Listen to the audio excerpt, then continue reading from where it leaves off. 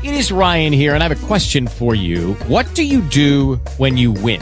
Like, are you a fist pumper, a woohooer, a hand clapper, a high fiver? I kind of like the high five, but if you want to hone in on those winning moves, check out Chumba Casino. At ChumbaCasino.com, choose from hundreds of social casino-style games for your chance to redeem serious cash prizes. There are new game releases weekly, plus free daily bonuses. So don't wait. Start having the most fun ever at ChumbaCasino.com. No purchase necessary. VGW. Void where prohibited by law. See terms and conditions. 18 plus. Talk shoes. Recorded live. Hello, everybody. I'd like to welcome you to Tactical Sovereignty's weekly call, the Matrix discussion group, on this beautiful Sunday, the first day of the week, not the seventh day, not the Sabbath, like I always say. And, you know, that alone itself is just going to come into play tonight a little bit and be part of some important perspectives to look at and things to think about as to really what's happened through time. I'm just going to run through some basics because I have a lot of people that contact me, and it'll probably still continue happening, but I get messages saying, oh, should I do this first? Should I do that first? Is this important to do? Is that important to do? And a lot of the different things, different processes, to me, and some may place some importance with each other, but through logic and reasoning, you should be able to come to that conclusion yourself.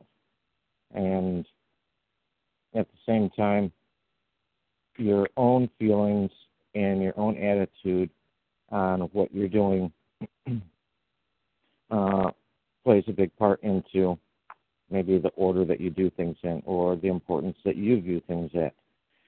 And a lot of the little steps, I'll tell you, a lot of the little steps that I did took me maybe a month or two to hash and rehash in my mind as to whether or not to do it or how to do it, regarding its importance or how it could affect anything in the future and how, say, the pros outweigh the cons, okay? One of the things that happened to me growing up is I think, you know, in my early teenage years, I went through the same thing that a lot of people go through. And we hear about kids having this identity complex issues and different things such as that.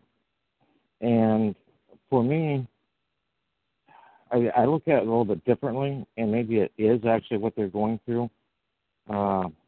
It can be called identity complex, and I could fully comprehend that. But the way I looked at it was, you know, I would be thinking and say to myself, you know, why am I here? I mean, that's a huge question everybody has. There's nothing new to that. But it's, you know, I didn't ask to be here. Why do I have to do 1, 2, 3, 4? And to me, that was the issue. The issue really wasn't why I was here. I didn't ask to be here. Boom, all of a sudden I was transplanted here into this air quote reality. But my issue was, why do I have to do steps 1, 2, 3, 4? Why am I forced into the public indoctrination? Was fortunate for myself. I went to a private, quote-unquote, Christian school my entire educational life. And so I wasn't really subjected to a lot of things that are taught in the public schools. But, you know, I looked at everybody else. Why do you, 15, 16, you get your driver's license, then you graduate, then you're supposed to go to college, then you're expected to get married, then you're expected to start a family, and then you're expected to buy a house, and you've got to pay your taxes every spring, and this and that. And to me, it was like, who's in control? What's really going on here? How am I born into a reality that is preset? I've got a WordPress, actually, where I throw a few articles in there. It's just kind of a little blog thing. And in there, it's Brian Parker tackled sovereignty, but the name of it really is self-determination in a predetermined world. And we're in a predetermined world. And to me, that's the frustrating part of it, is that if you don't follow those steps, 1, 2, 3, 4, whatever, you are looked at as being the oddball. You're looked at as kind of an outcast. There's a lot of people that have comprehended what's really going on, and they may say things in court that are not the norm. And what happens, the judicial administrator automatically calls to, have a psyche eval done on them. Evidently, we didn't indoctrinate this one well enough. We need a psyche eval done. But that's even kind of the way the world looks at you. For people that know, I've worked in casinos most of my life, and currently I deal poker, Texas Hold'em, whatever, Omaha, you name it. And there's a group of people yesterday sitting at my table, and they're talking about the shooting that happened down here in Broward County. And everything they're saying is all talking points straight from the news. And I'm sitting there going, aren't you guys questioning any of this stuff? There's some things that definitely don't make sense. Aren't you going to some other alternative sources that are actually showing the testimony of some of these kids where they're telling you what really occurred? It was frustrating, to say the least. But, in looking at everything being set up and predetermined, and you've got to follow it, just like everybody else around you is following the program, and like the people before you have followed the program, it's like, okay, I think the most important thing to do is ask yourself certain questions. I don't know if anybody follows QAnon online, and some of the posts that he does on 4chan. Well, I don't know if it's a he. I assume it's a he. But all he's doing is he's just asking questions. Because all the questions, you tie them together and you come up with answers. And, I remember the questions that came in my mind. Where this has been predetermined and set up for everybody. Well, who's done it? How do they have the power to do it? How do they have the power over me to do it? Is that correct? Should they have that power? How did they get that power? Because they can't just take that power, and just taking power like that is essentially slavery. That power has to be given over to them. How did that power get over to them? The power has been given over to them through a promise of benefits, protection, maybe in a safe country, this or that. Well, when people bring that up, being in a safe country, all I ask them is 9/11. That's all I have to ask. But along with those benefits comes liability. And it seems like the liabilities have so outweighed any benefits that we may or may not receive that it's not an even contract. It's very far from an even contract. And so in looking into these things and seeing how it's all set up, my mindset was, all right, how do I exist? How do I be in the world and not be part of the world? Not be part of the game? Not be one of the pieces on that monopoly board? But still exist and exist in honor and not be a tyrant and a terrorist and, we got to go after them. We've got to get revenge. No. Revenge and warfare, that's their game. Those are the games they play. Those aren't the games we're supposed to play. You look back even in Scripture, and Jesus, Yeshua, whatever his name was, whether it existed, whether it didn't exist. You look at that character and what he did. And he wasn't about going after anybody. He just separated himself from them. And when they came to him, he asked them questions. Actually, a lot of questions they asked him ended up painting them into a corner, and he didn't appreciate that very much. But so looking at that was, okay, how do they have the authority? Where do they get the authority? Well, you can only have authority over something that you own. And you can really own something only if you have created that item. And that's really what they did with the person. Okay? I think that is the hardest thing for people to get over is the whole name issue. You know, you're not the name, all that stuff. Run from the name, Theta Gaia, all that BS. And really come to grips with what really occurred. Because until you comprehend that, you're never going to find your solution. You can run from it all you want, but it's still going to exist. To me, it was a lot smarter to take authority and take power, possession, which really are the two elements of ownership, over that name and over that entity, and that way you can move it into a different jurisdiction if you want. You can do what you want with it. You can dictate what it stands for and what it is. And I think the best thing to do coming into that was the authentication of the certificate of live birth, because there is just too much evidence out there that that is the title to the person. Kind of like the title in your car. Well, that's the title to that fictional entity. And through the authentication, which is referenced also in 28 U.S.C. 1733, that becomes the original title. Well, the only man or woman that can do anything with a title is whoever is holding the original. And so through 28 U.S.C. 1733, it shows you that the authentication proves it to be as the original. Even in U.S. courts, which is just funny that some people are getting them back, and it's said on them that they're not allowed to be used in U.S. courts. I find that kind of hilarious. But one of the next things I did, because the authentication process can take a little bit of time. You know, you order your certified copy, you wait for it to come back from the state you were born on, and you send it back to that state for it to be authenticated, wait for it to come back, and you send it to the federal level to get authenticated, wait for that to come back. During that time, one of the easiest things to do, I thought, was to take care of the voter's registration, okay, and to rescind that original application.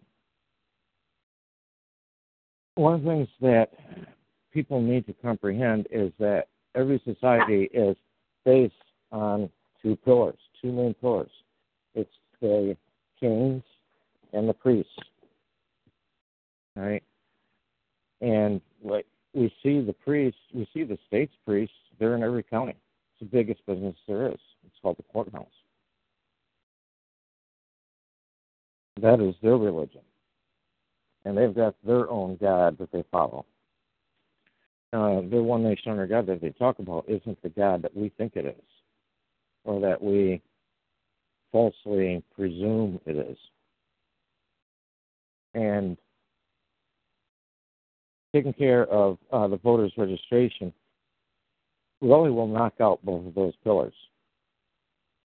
And one of the best ways really to show that I saw evidence of is that when you're voting, you are voting for one of your kings. You're going to vote on whoever's ruling over you. All right? And my main thought in my head, the main problem in my head, was that I saw what our kings were doing worldwide. And I don't approve of it. I don't want to be a party to that. Who am I going to vote for? Am I going to vote for who's going to kill the least amount of people overseas and potentially maybe even the least amount of people in my own homeland? No. That's not a correct choice to make at all. Now, I know that system is going to continue to exist. That's part of someone else's plan, and that's just the way it is. There's nothing I can do about it. But that does not mean that I have to be part of that. All right? So while I was waiting through the authentication process, I rescinded the application for voter's registration. And, I also need to caveat that as well with Symmetrenko, because there's a lot of people that say, well, I've never voted, or I've never applied to vote. Well, many states, if you apply for a driver's license, that's equivalent of applying to vote. And they throw you on the voter rolls. Or if you're liable for property taxes, they throw you right on the voter rolls. I've had people tell me that they've never voted, never applied to vote, this doesn't apply to them. I say, fine, where are you from? I've gone online, I've found their name on the voter rolls. Their names automatically would get put on through various different means and methods. And to me, the most important thing, even if your name isn't on the voter rolls, that's not the real point. What you really want is a piece of paper in your hand from them saying that you are not part of their society. You're not part of their legislative society, which also means you're not part of the judicial society. Because if you've got that piece of paper in your hand saying that you are not part of the voter system, you're not part of the legislative system, you can also take that piece of paper and send it to whoever gives you a summons to appear for jury duty, and you'll be dropped immediately. Those two pillars run hand in hand. They have to coexist. Look at the Social Security card. You'll see those two pillars right there, one on the right, one on the left. Those are the two pillars of society. And also along the way, getting in and really reading what was said legislatively from the time of Lincoln through the time of the Bill of Rights being written, and comprehending what the words meant that were being used, what they really pertained to, I went and became ordained through a non-501c3 organization. And I know there's some people talking about, you can go through a 508, whatever, da-da-da. But even the Moors Temple is under a 501c3. If you look at the documents for any church or establishment, hey, even when I say any establishment, guess what? The NFL is a 501c3. How many people know that? Okay? And you look at their documents, and it'll say they are formed under the IRS as a 501c3 or as a 508. Well, I'm sorry. If an organization is formed under something, well, guess who can pull the plug on that organization? I mean, I don't think you have to be too sharp to figure that one out. So I became ordained under a non-501c3 group, which is Universal Ministries. I believe out of Chicago. And a few people have made the mistake. They go online and they see Universal Life Ministries. It's not the same one, and they are a 501c3. In fact, at one time, they were housed in the Church of Satan in New York. All right? So, yeah, I would kind of stay away from them. You just want plain Universal Ministries. Because in looking at doing that, and I looked at the first sentence of the Bill of Rights. And the first sentence of the First Amendment of the Bill of Rights said that Congress shall make no law establishing, or it shall make no law respecting any establishment of religion. Congress shall make no law respecting an establishment of religion. Okay? And a lot of people look at that and say, that's your separation of church and state. Oh, I'm sorry. That isn't what they meant. That couldn't have been what they meant. Because even in the early days of Congress, on Sunday, guess where they held church at? They held it in the halls of Congress every Sunday. And in fact, there were sessions. They spent many sessions where they did nothing but review chapters of the Bible. Okay? So that's not what they were talking about. What they were talking about was the bare fact that there's two things running parallel right now. And those two systems are the systems of, and I know people look at religion man-made, da-da-da, and that's true. It is. I'm not sure really why they use that word, but that's what they use. And I think they were looking at it more as a matter of spirituality. And because they're saying, have you chose who you're going to serve? If you haven't chose who you're going to serve, then okay, all these sentences and amendments after this is for you guys.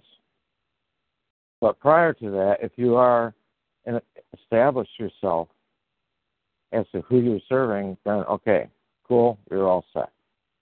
You know.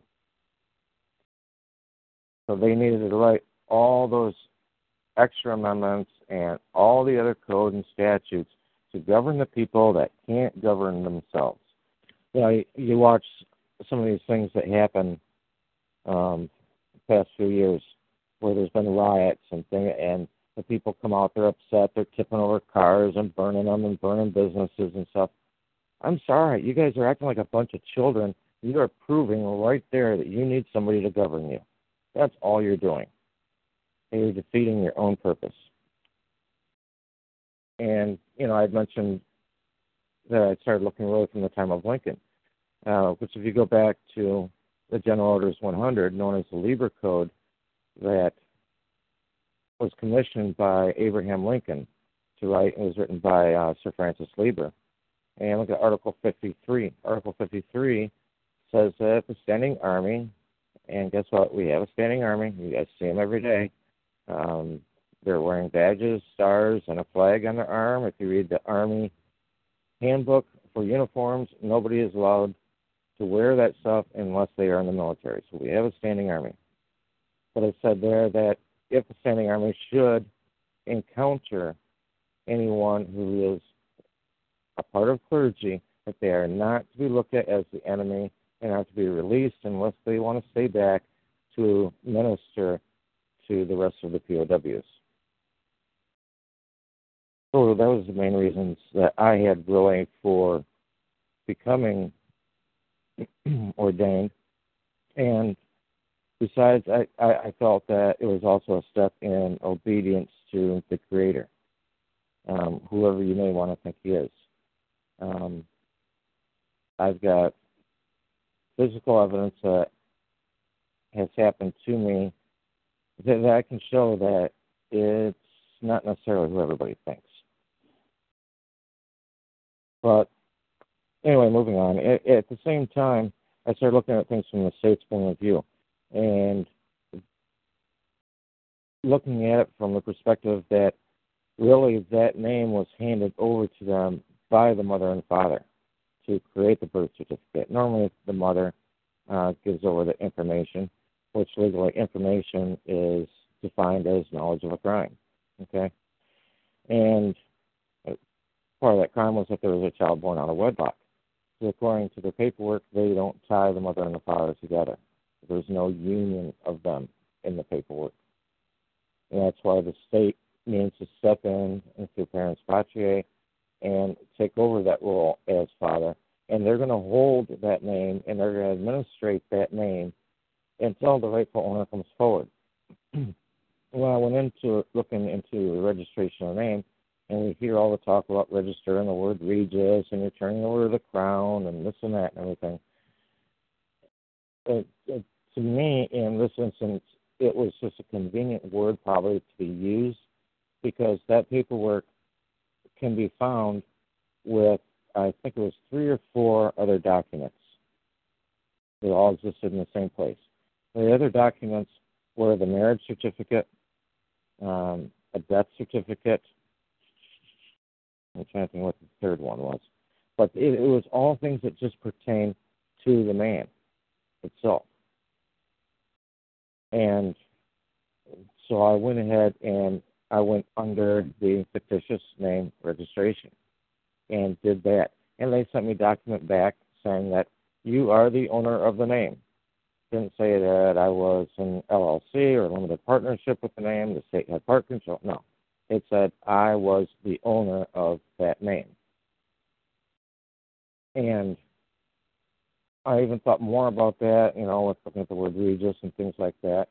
And so I went back into the site to see if I could find more information regarding that. Well, when I did that, I'm looking around, I'm like, I just did the registration like a month and a half ago. Where is it at? I can't find it. I'm finding all these other businesses that have, the surname that I use is Parker. And so I found like Park Service, all this other stuff. I couldn't find Parker. And I thought, oh, wait a second. When I did it unincorporated. These are all corporations. And that's when I went back and saw that it's held in the same place that the death certificate is held at, the marriage license is held at, and things that only pertain really to the man or woman.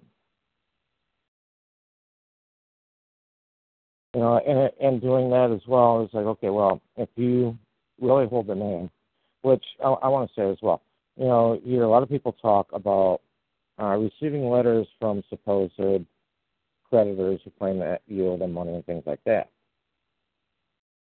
And the answer is always, oh, well, you write back to them, I refuse the contract, no contract, da-da-da, all that stuff. Well, legitimately, you really cannot do that unless you have possession and control over that name. If it really belongs to you. That puts you in a much better position to do that because you can say, oh, that's my business. You're interfering in my business. I don't have any dealings with you. Unless you can prove any dealings with me, we can't move forward from here. And so I also did the copyright for the autograph. As you cannot copyright a legal name. I see this over and over, and it's evidently people have never tried because you cannot copyright that legal name. You can only copyright things that are, say, music, books, works of art. There's like 5 categories. So I copyrighted mine as a work of art because it is a work of art. I remember when I was very young, I spent a lot of time thinking, okay, how do I want to design what I'm going to use the rest of my life for an autograph? And it's kind of funny because at that time, gosh, what was I, 7, 8, 9 years old, I went back and was reading, like, who signed the Constitution. I was looking at their styles. Hamilton. Hamilton had a great style of handwriting. So I copied a couple things from him, a couple things from Benjamin Franklin, and kind of came up with the handwriting that I was going to use and the autograph that I wanted to use, and followed it from there. And the more people dig in and study and learn a lot of these things, we learn about how different corporations work. We learn about the arguments and the tug of war, really, that happen between, say, the King of England, France, between the Pope, everybody vying for control. And it really came up to who's going to get a piece of the pie, of which pieces who's going to get, how are we going to section this off, and make sure everybody is happy, and still keep the king happy enough that he feels like he's still going to go to heaven at the end of the day, because that was his worry. And we get into, the soul of man, which is all that supposedly that the Vatican was really worried about. And it's all that the King of England was really worried about. And people want to say, well, the souls have all been sold. Through the birth certificate, this and that, your soul is sold to the Vatican. They're the ones that ultimately hold it, which is true, and it's not true. But it's just part of the whole word game they play. In English, if you look at soul, the soul that's within you, your spirit, is S-O-U-L. But if you look at it from the corporate standpoint, it's the S-O-L-E. The S-O-L-E is the heart of the corporation. The Pope is the corporate soul to the Vatican. And so everything has been kind of mirrored, is what's been done. The devil is a great imitator. I think everybody's learned that. And that is exactly what's been done. Everything's been mirrored from one image to another that looks so close you wouldn't know the difference. Just like a picture that I showed comparing your church auditorium or your church sanctuary to a courtroom. I mean, it's just a mirror image. It's all set up the same, all has the same elements. Most people don't even know what those elements are, what they symbolize, or where they came from, but they're all the same. So this is just all things that they've done to coerce us into their system of commerce, their system of intercourse, because that's what they really want. And, we've heard, since you're little, oh, fornication's bad, you need to wait till you get married to have sex, this and that. And without really even comprehending what the word intercourse means. Intercourse means the giving over of the body. Well, do we not surrender the body? Do we not stand in place of that birth certificated individual, i.e. taxpayer, i.e. U.S. citizen?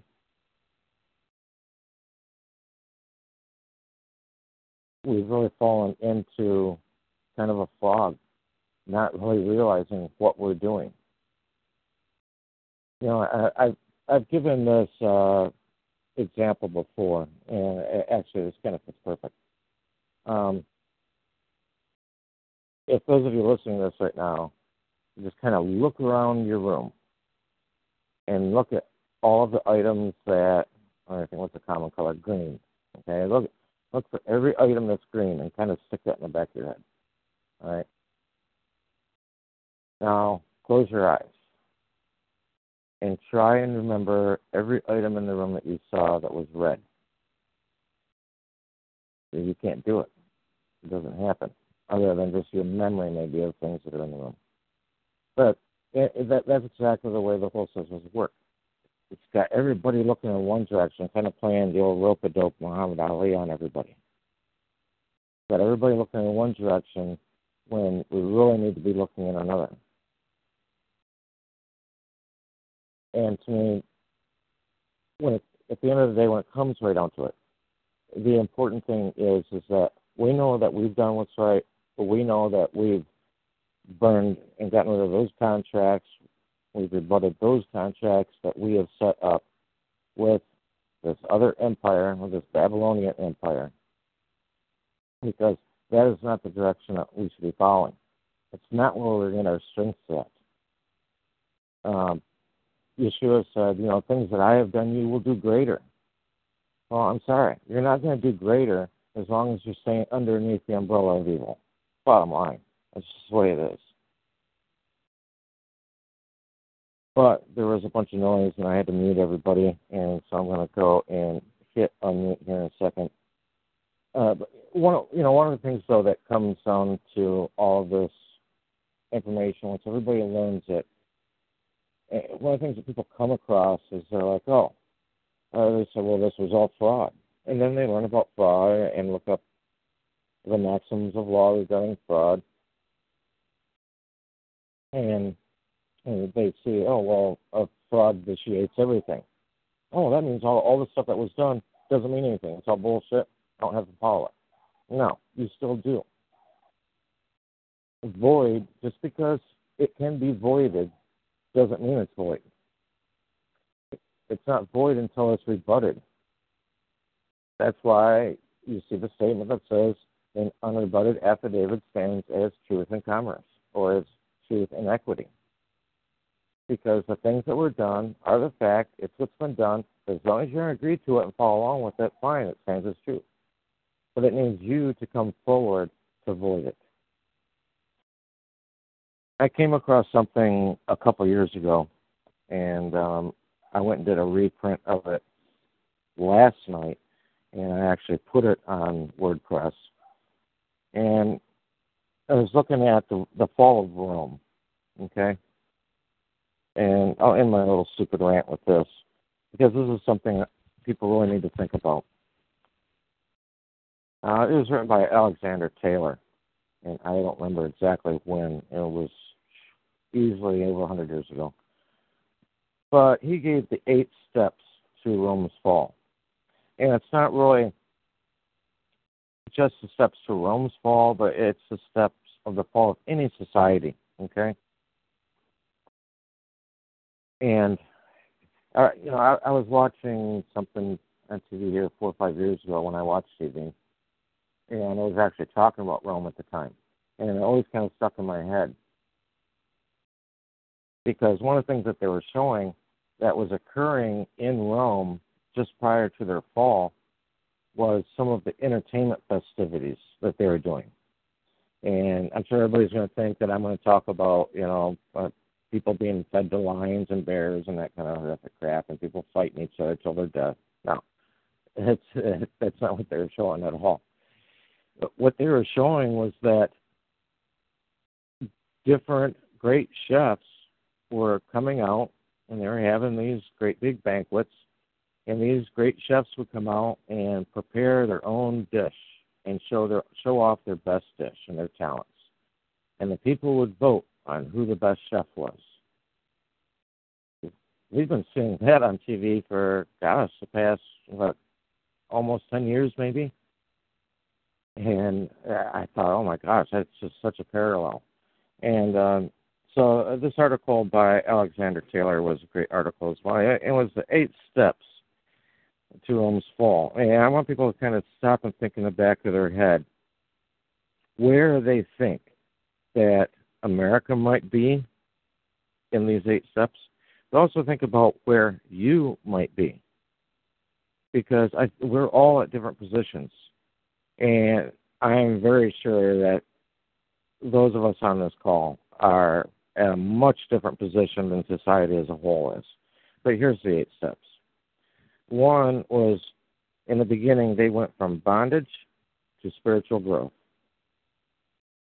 Number 2, they went from spiritual growth to great courage. Number 3, they went from courage to liberty. Gosh, we hear that word liberty a lot, don't we? Number 4, they went from liberty to abundance. And we've had some very prosperous times in this country. Number 5, they went from abundance to complacency. And you know what? That's just naturally what happens. When you've got everything that you want, you quit caring about anything else. You become complacent. Number 6, they went from complacency to apathy. And, complacency is definitely a slippery slope to apathy, to not giving a shit, not only about your needs, but about your fellow man's needs. Number 7, they went from apathy to dependence. I think with the amount of people that have been on food stamps and things like that the past few years and an increase in that, we're definitely seeing that step from apathy to dependence. And people lose their job. What's the first thing they do? Well, I need to go sign up for unemployment. What? You're dependent? You're going into dependence. If you're dependent on the state, and guess what? Guess where your liabilities lay at? And you're going to complain when they nail you for a speeding ticket? Oh, anyway. Number 8,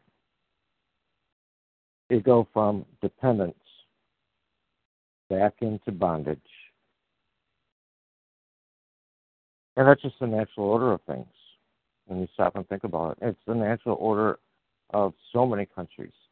Countries generally last about 200 years. We're there. Well, maybe not we, but U.S. Inc. is there. U.S. Inc. is there. That's something to think about. So, anyway, I'll go and open the lines back up, and hopefully everybody will be somewhat civil and not have too much noise in the background. All right. You all know you're going to mute it, I'm sure, so. If anybody has anything to say, just say if I may, and let us know who you claim to be and where you claim to be from.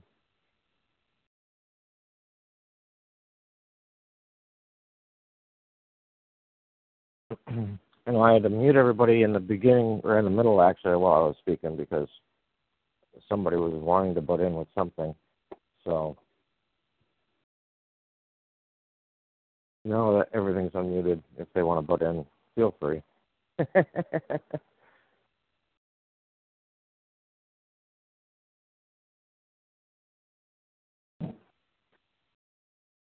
I just think some of these items, especially with the 8 steps of Rome, are things that people really need to take to heart.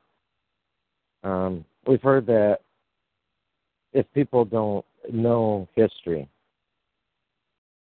then they're doomed to repeat it, and that's exactly what it is. We see repeats, we see cycles over and over. And everybody's whole existence on this planet has been very cyclical. And if you don't follow that cyclical pattern and figure out how to correct it and how to break that pattern, it just keeps rotating around and around and around. And I'm not really sure today that people are really happy with the pattern that everything has gone in. And to me, there's one easy answer to that. Break the cycle. Just break the cycle. And the only way to break the cycle is by breaking your mindset, breaking your thinking.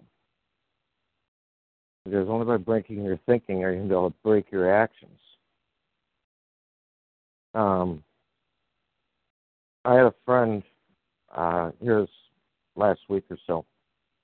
I got a phone call that he had passed away. And here about 10 years ago, I know that he knew in his heart that the lifestyle that he was living wasn't the best. And that it was kind of a dead end. And that he had to change things. And he did. He set it in his head. He changed his mindset. He quit hanging out with some of the people he had been hanging out with. Because if you don't do that, you're not going to change the pattern that you're in. Unfortunately, about 4 months ago, he moved back up to his home state, which is a northern state. And I'm very sure what occurred was he went and met up with his friends. That's what everybody does when they go back home. Let's see your old friends and stuff like that. And probably slipped back into that same situation. And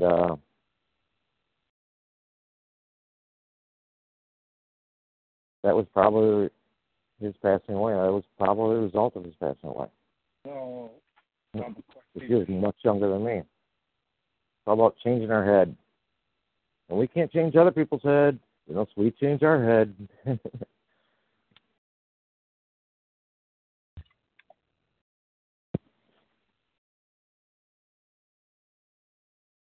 Well, anyway, if anybody have anything to say, speak up. Otherwise, we could end this. We've done almost an hour, about 50 minutes.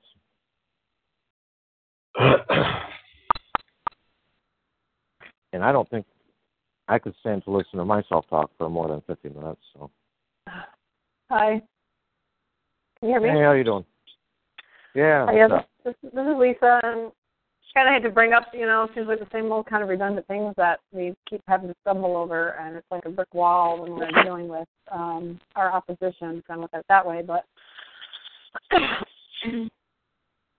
I'm in the middle of a speeding ticket case here in small town, Texas, and justice of the peace, makeshift little supposedly courtroom where it's just you against all of them. And it's different if you walk into a city, municipal, whatever, courtroom where there's a bit of an audience, and what you're going to say is going to be heard. And they either don't want it to be heard, so they dismiss you, or whatever. This is basically just like, oh, nothing you're saying is making any sense. Oh, that's not how it is. Oh, we totally have jurisdiction. Oh, we don't have to show you that.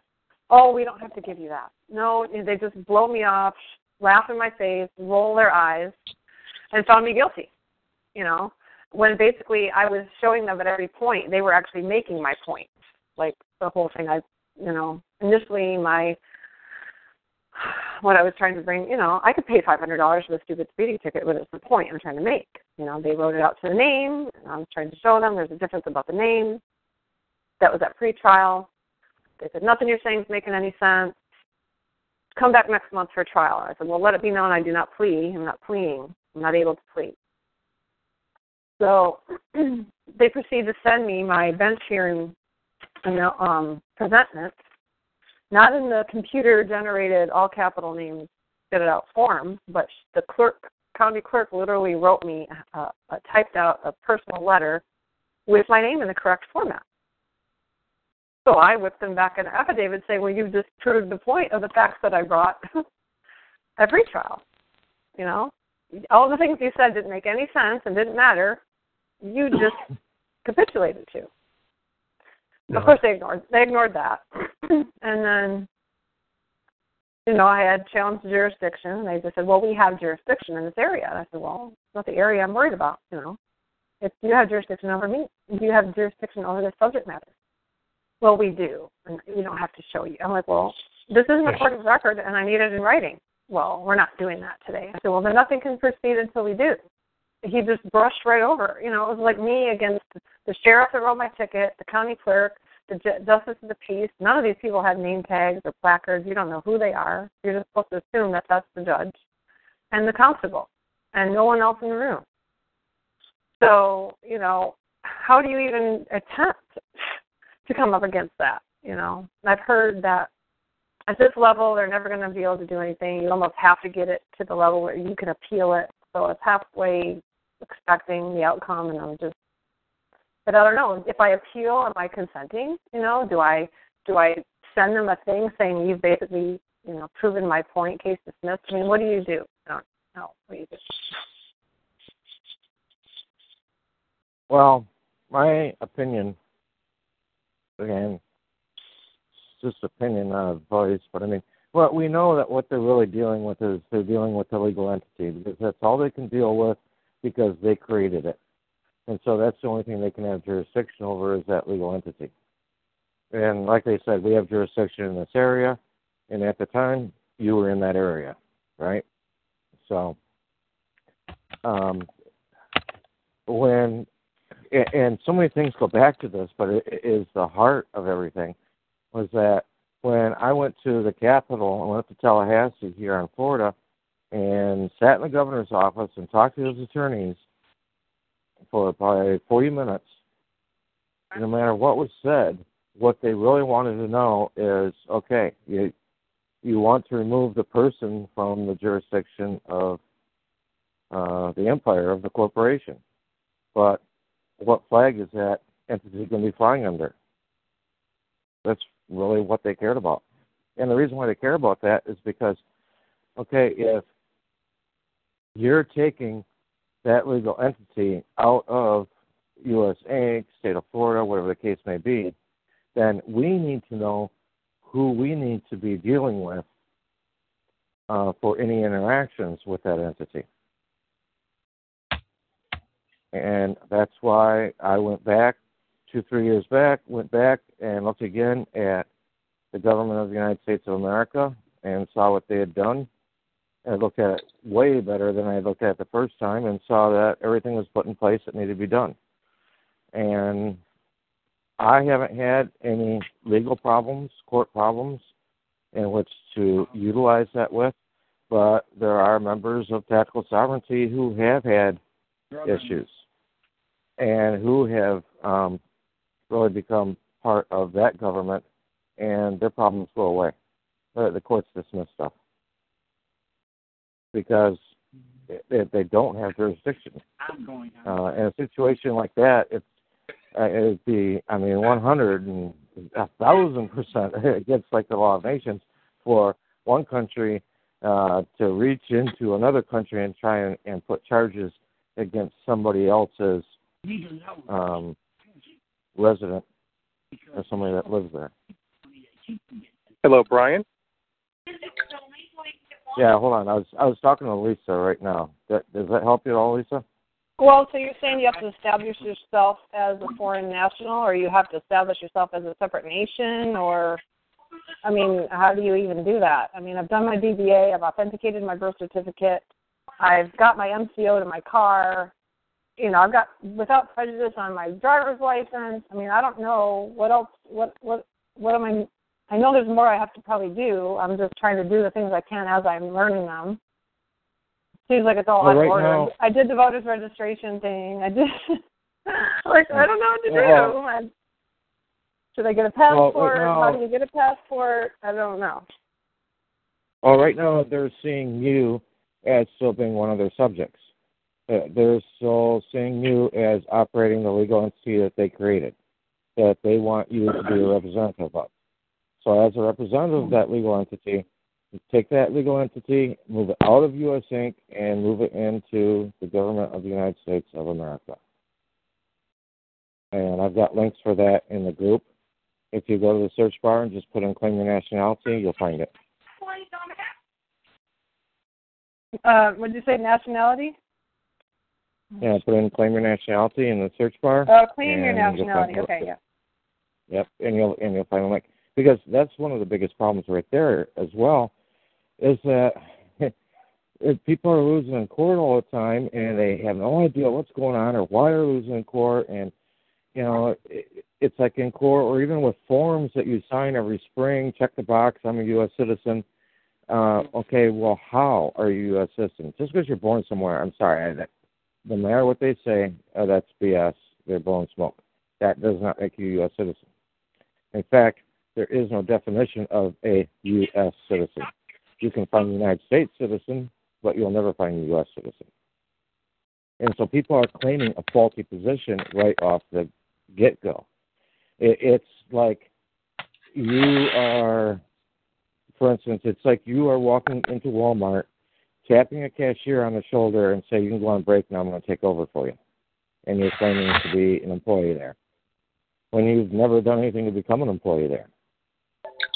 Nobody's They're taking basically like liquor causing us to information. commit fraud by putting something out there that's not real, but we don't know that when we're agreeing to it. Exactly true. Exactly true. Yep, you got it right there. So it's like you're losing by default right off the get, because they go in, they ask you your name, you give the name. Good evening. They say, my name is Charles Weber, and I would like to order a gift check, please. Charles, I'm talking to somebody right now, if you don't mind.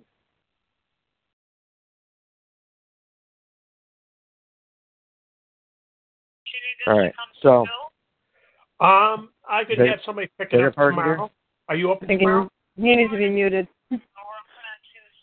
Okay. I can have some.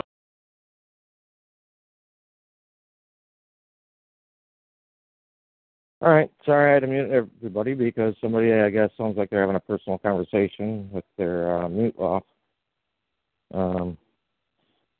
But, Lisa, what state are you calling from? And I'll unmute everybody.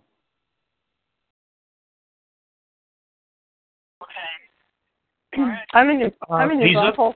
I'm in New Braunfels, Texas. You're where? And New Braunfels, Texas, but the case is in Fayette County, Latonia. Oh, so you're in South Texas? Yeah. Okay. 4, 2, 5, 8. Give me just a second here. This guy's giving his credit card number over the phone.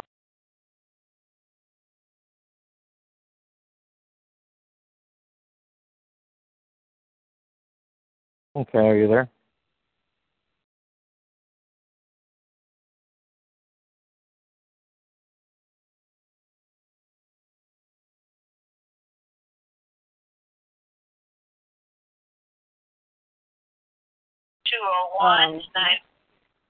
Okay, so I thought I had you on the board, but evidently that wasn't you. I actually should have left him on so he could give his credit card information to everybody. 716 50 Okay. 3047 and write down his info. You don't have a way to drop a call from your end, I guess. Well, I will either pick it up or I'll have one of my family members pick it up. He doesn't know that. You're open, what, about 5 o'clock to 8 or 9? I can't tell who he is on the board. Anytime after 3 would be great. This is ridiculous. Yeah, that's pretty funny. You got to be mindful when you get on these calls to monitor your mate. Okay, that sounds great. Try to be very mindful of that. You're welcome. I know. That's part of the fun of doing a live call, I guess, right? Yeah. Evidently, he's not mindful. It's rude. Do you do you know anything about the Republic of Texas? Is that a way of maybe claiming the nationality by? No, no. You want to go through. Let me see. I've got Rance. Rance is on the board. Rance, can you post the government of the United States of America to the board?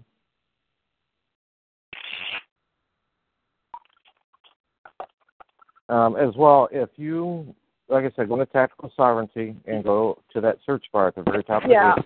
I'll look and at that. If you give me a second, I will, Brian. All right, thanks, Bar. And you type in claim your nationality, you'll find the link for it. Okay. Yep. And you can also go and print off your documentation after you get done with that, showing that you've moved yourself and your legal entity out of U.S. Inc. and put it back where you thought it was originally. That's the thing. Everybody thinks that what was established by the Constitution and Ben Franklin and all that is what we're running under. Well, we're not even running under what they said we were running under. Right. They were deceiving us as well at the same time. If I may. What is it? The animation? Yeah. Do you want What's the up, one with the United States of America, 1781? Claim your nationality? Yeah. That's one you want? Yeah, just that whole embassy page because it has everything on it. Okay. Working on it.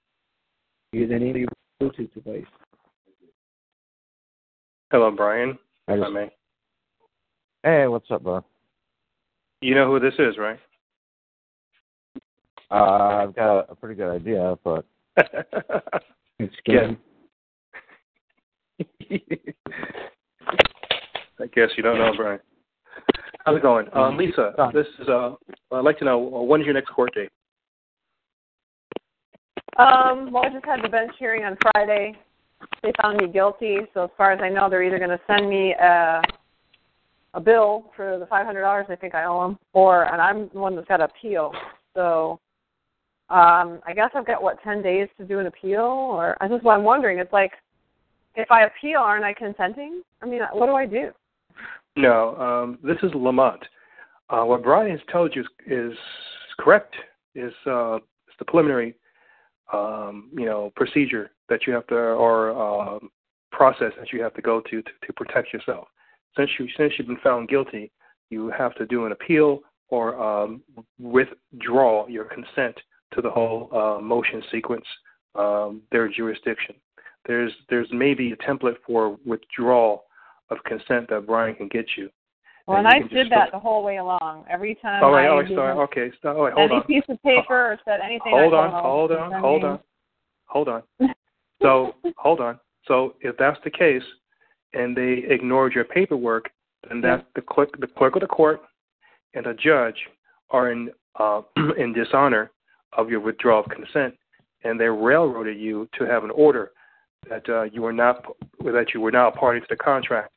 Since that's the case, I would suggest that you file into the county recorder office or into public land records or a miscellaneous filing in federal court your authenticated birth certificate, your affidavit of truth, aka affidavit of fact, your withdrawal of consent, and have your copy stamped from the clerk of the court, either from the county recorder's office or from the public land records, and that's how you start an agriculture lien. Or if you file a $60 or $80, $50, maybe in county, for a miscellaneous federal index number for a miscellaneous filing in federal court. It's not intimidating. The clerks are very bored. The state courts and federal courts are very bored.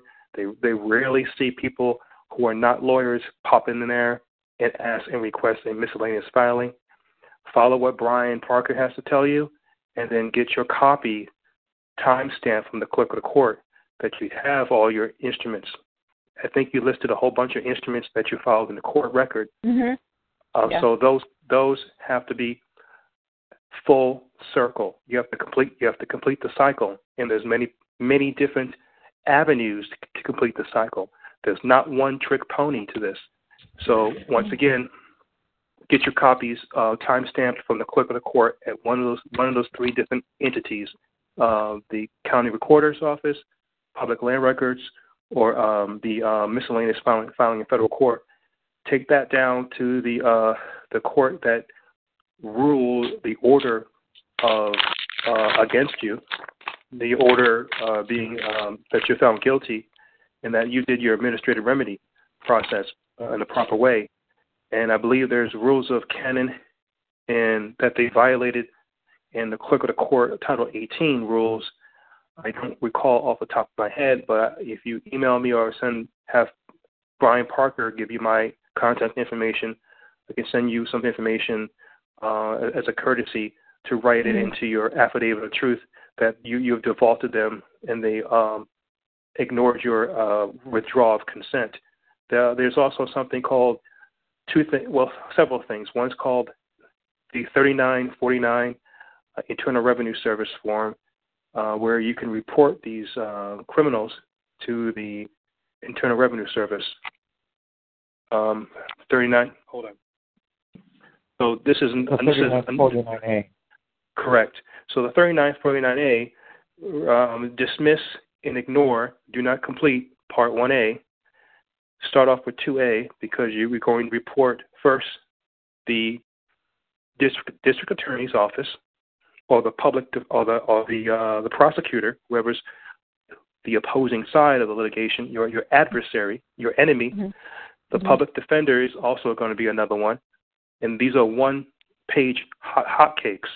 And the address to where to send it to is right on the bottom of the 3949A as an apple form. They're very easy to fill out, Again, if you have questions, get with Brian Parker, and he'll be happy to give you my contact information. There's a description part of the 3949A where you will state that these public officials are suspect of raiding your exemption account, prepaid account, for unlawful enrichment through these motion sequences that they call a de facto courtroom. And you write down the docket number, the arresting charge number, and you write down the index number. You also will fill out on each one of these 3949A forms, one for the judge, one for the prosecuting attorney, one for the provost officer or the marshal or the arresting officer. He gets one too, and you get one for your. I hope you fired him. Your public defender. I never had one, and everyone offered one. So. Okay, good. So in that case, you want to give the judge his own, and the prosecuting attorney his own, and the provost marshal or whatever you described it to be, and you might have a fourth one. That stopped me. Of course, the sheriff gets one too. If you have their, Brian Parker may be able to help me out with this. If you have their employee identification number, that'd be great to put into the incorporated and listed in that form. So you want to nail them too, and that's another avenue as part of putting a complete closure to a situation. So you're saying instead of doing an appeal? Well, no, you would have to do an appeal as well. I'm just making sure you would do that. The appeal process will have your withdrawal of consent because you have an appealable order now, and whatever you put into the appellate court, you are the appellate now in the appellate court. So you will also, in your affidavit of fact, you will state that this court on this date abused their discretionary powers. This judge abused their discretionary duties and powers by rendering a order where you clearly have validated evidence or irrefutable evidence that you're not part of their contracting system, that you're not part of their officials, that you're not an employee, and blah, blah, blah. Whatever you have, put in the courtroom already will be appealable for that. Lamont. Yes. Lamont, if I can mention a couple of things here, and I'm going to go against a couple of things that you said, all right? Let me give a little explanation to you. The 3949A form, the 3949A form that goes to the IRS, what that is, it's a whistleblower form, because the courts are making shitloads of money off every case that is brought before them. Do you think they're paying taxes on that income? No, they're not. Of course, they're not. That's why I recommend doing that form. Right. Well, and especially because a lot of them are listed as nonprofit. Well, if they have boatloads of money coming in, no judge wants to be the judge of a case that the IRS investigated that brought down a courthouse.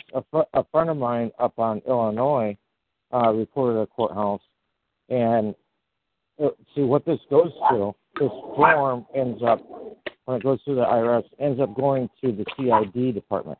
And the CID department is the enforcement arm of the IRS, where they're alerted, hey, we're supposed to get money we're not getting. So they send these guys, and they normally attack within 10 days, okay?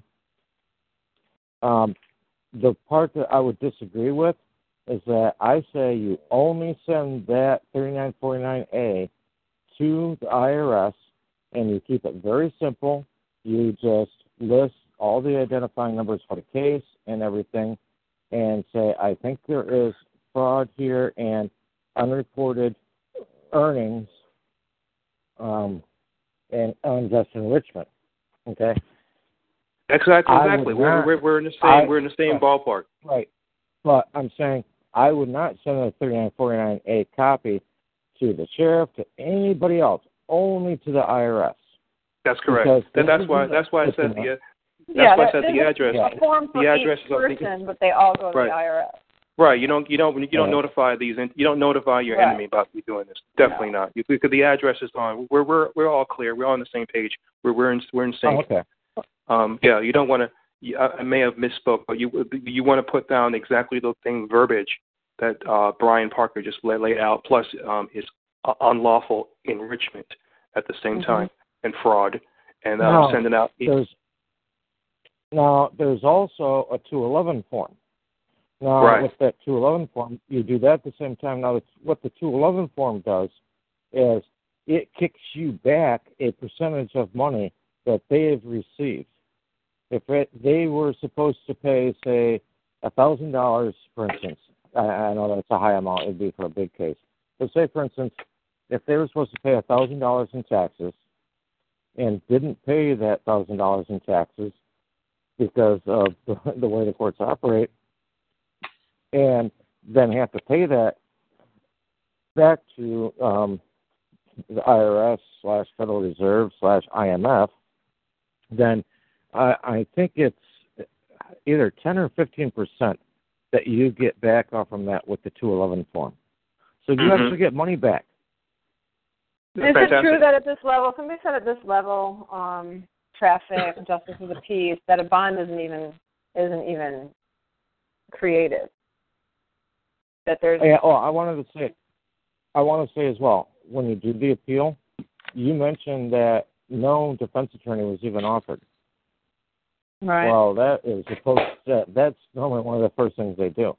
And so I would include that in the appeal, because that right there is a big thing, because that falls under the UDHR, Universal Declaration of Human Rights, which is what they're really operating under right now. They're operating under international law. I've been saying this to people for years, and now the past year and a half, people have been using it, and now they're winning, even with cases referring to children and their property. They're starting to win by using international law, because December 9th of 1945, Congress turned all offices, right down to the dog catcher, over to the United Nations. So the police officer on the street is an officer of the UN, of the United Nations, and he doesn't even know it. Well, I noticed them about all of those statutes and requested their oaths, and they laughed at me and rolled their eyes. They required me to take an oath, but I said I wanted their oaths after they refused to prove jurisdiction, then they refused to show their oath. But my paperwork has a list of all those statutes that proves that their oath is to the UN. You'll win on an appeal then. You'll definitely win on an appeal because you've already put substantial information and evidence on the record. In the record, you may want to do a purpose Title 48 waiver, so you don't have to pay for the transcript if there's something that's written in, there's something that was discussed, or they violated your rights, if they violated your due process rights, they violated your equal protection rights, and they ignored your paperwork that you presented as your presentment, and perhaps the sheriff, perhaps the arresting officer didn't present a proper presentment of a affidavit of fact to be included into the arrest order. Into the arrest order. So perhaps the presentment, which is the AKA indictment in this, I believe would, if correct me if I'm wrong, is a municipal court, correct? Is a municipal court? The court that I went to, or the appeal court? No, you're not in appeals yet. The court that you the court that you just left, is it the justice of the peace? Is it a municipal court or a circuit court? Do you know? It just says Justice of the Peace, Precinct 3. I mean, literally, the guy didn't have a robe on. He didn't have a placard in front of him. I didn't know who he was until someone actually said that. All right, you were involved. You were involved, and you made a special appearance. Or I don't know how do you worded your paperwork. You made a special appearance or a special visitation. I just said I was only presenting myself. Okay, so you were in a administrative law judge. Yeah. He wasn't wearing a black robe. He was a magistrate. He is a glorified clerk. So you can write that in your appeal that you were making a special visitation, all rights retained, all rights reserved, and and Brian can fill in the rest of that case. So we're pretty much in sync. We're pretty much in harmony with our advice to you. I wish you luck, and I'll yield the floor. Yeah, I would like to maybe email you, because I took some notes, but I don't know if I kept up with all of them. So I may be hitting you up for clarification just a little bit, if that's okay. I'm on Facebook. Just go to Lamont Cassell on Facebook. Lamont Cassell. I'm the Baron Sambini Amelji. If you want to go Lamont, Lamont Cassell, Cassell. There's a Baron Sambini, profile. If you want, or just hit up Brian, and he'll give me a shout out or give you contact information. I'll yield the floor. Thank you, Brian. Thank you very much. If I may. Yeah, you got Lamont, and I'll send you a link for him. Sorry. As well, I wanted to add that when anybody is communicating back and forth with the court system, one of the things that you want to do is you don't want to refer to them as like the court of Rochester County or anything like that. What you want to do is you want to get on the Security and Exchange Commission site, and they will send you the EIN number for that corporation, and you refer to them by their EIN number, because that makes them really nervous. Because they're like, whoa, this is somebody that could expose us as being nothing but a business. You know what I mean? A lot of people that I've talked to about this who have done that, the stuff gets dismissed, and then they go back and they get the records from the court, and the courts go and they detract. They black out all of the lines where it shows like their EIN number and stuff. So I just want to add that to it. Wow. And if there was somebody else that wanted to bounce on, so who do we have here? Thank you so much. If I may. No problem, Will. Yeah, how you doing? I have a, case similar to hers, and I've also been convicted. I actually just got out of jail a few weeks back. While I was in jail, I filed the 211 form and also the 3949A from jail. And then, but all right, what happened in my case early on? First off, I mean, I went in, and obviously the first appearance, I was shackled, so I couldn't really do a whole heck of a lot then, considering, you know, I was basically under duress and forced into the court. My second appearance, I went, but I would not go beyond the bar, and I did tell them I do not consent, you know, I'm not surety and all that. I asked them to bring the bond forth so that I may, you know, see who, you know, will indemnify me because I've been injured now. And, you know, I at that point also, I told them I was only there on special appearance. I made myself, I think, the special occupant of the estate, of the decedent's estate. You know, and actually the first time I was in court when I was at the arraignment, I did tell them that I am sui juris in propria persona. Well, they continually put in the you know, court record that I'm pro se, and I have to keep, you know, correcting them. And of course, this judge is constantly trying to force people under an attorney. Well, because he couldn't get me under an attorney on that second appearance, what happened? I mean, he kept trying to order me to come up to the bench, and I kept telling him no. You know, so I mean, this went back and forth. So I just decided I had enough, and I went to leave. Of course, I was arrested for contempt and held and dragged before the judge, where again, you know, he started asking me questions. And I kept telling him, I do not consent. I do not consent. Every question he asked me, my response was, I do not consent. You know, and so then they dragged me back to jail at that point. So I went through all this. What happened was, all right, now I'm in contempt. What they did, they brought me back to court that afternoon, where then I started interrogating the judge, asking him what kind of court this was.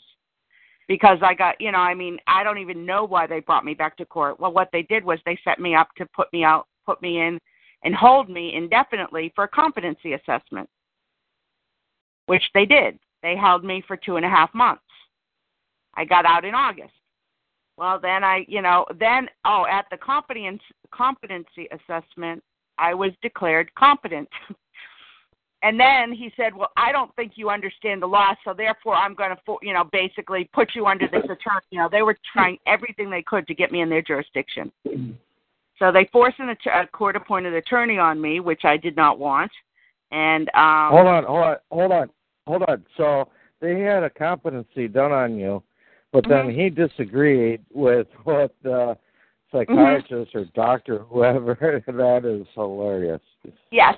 And so, you know, I'm looking at him like, wait a minute. And again, I'm in shackles, okay, because I had been in jail all this time. They bring me back to court. And I had forced his hand because I had done a habeas while I was in jail.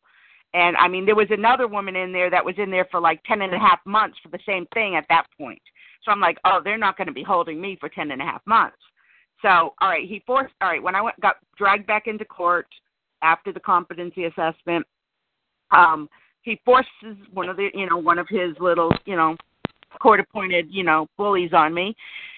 So they put me on the side of the court with her, and, you know, we go back and forth. And I said, no, I do not have to have a driver's license. I'm not a driver. You know, I'm a traveler. I have the right to travel.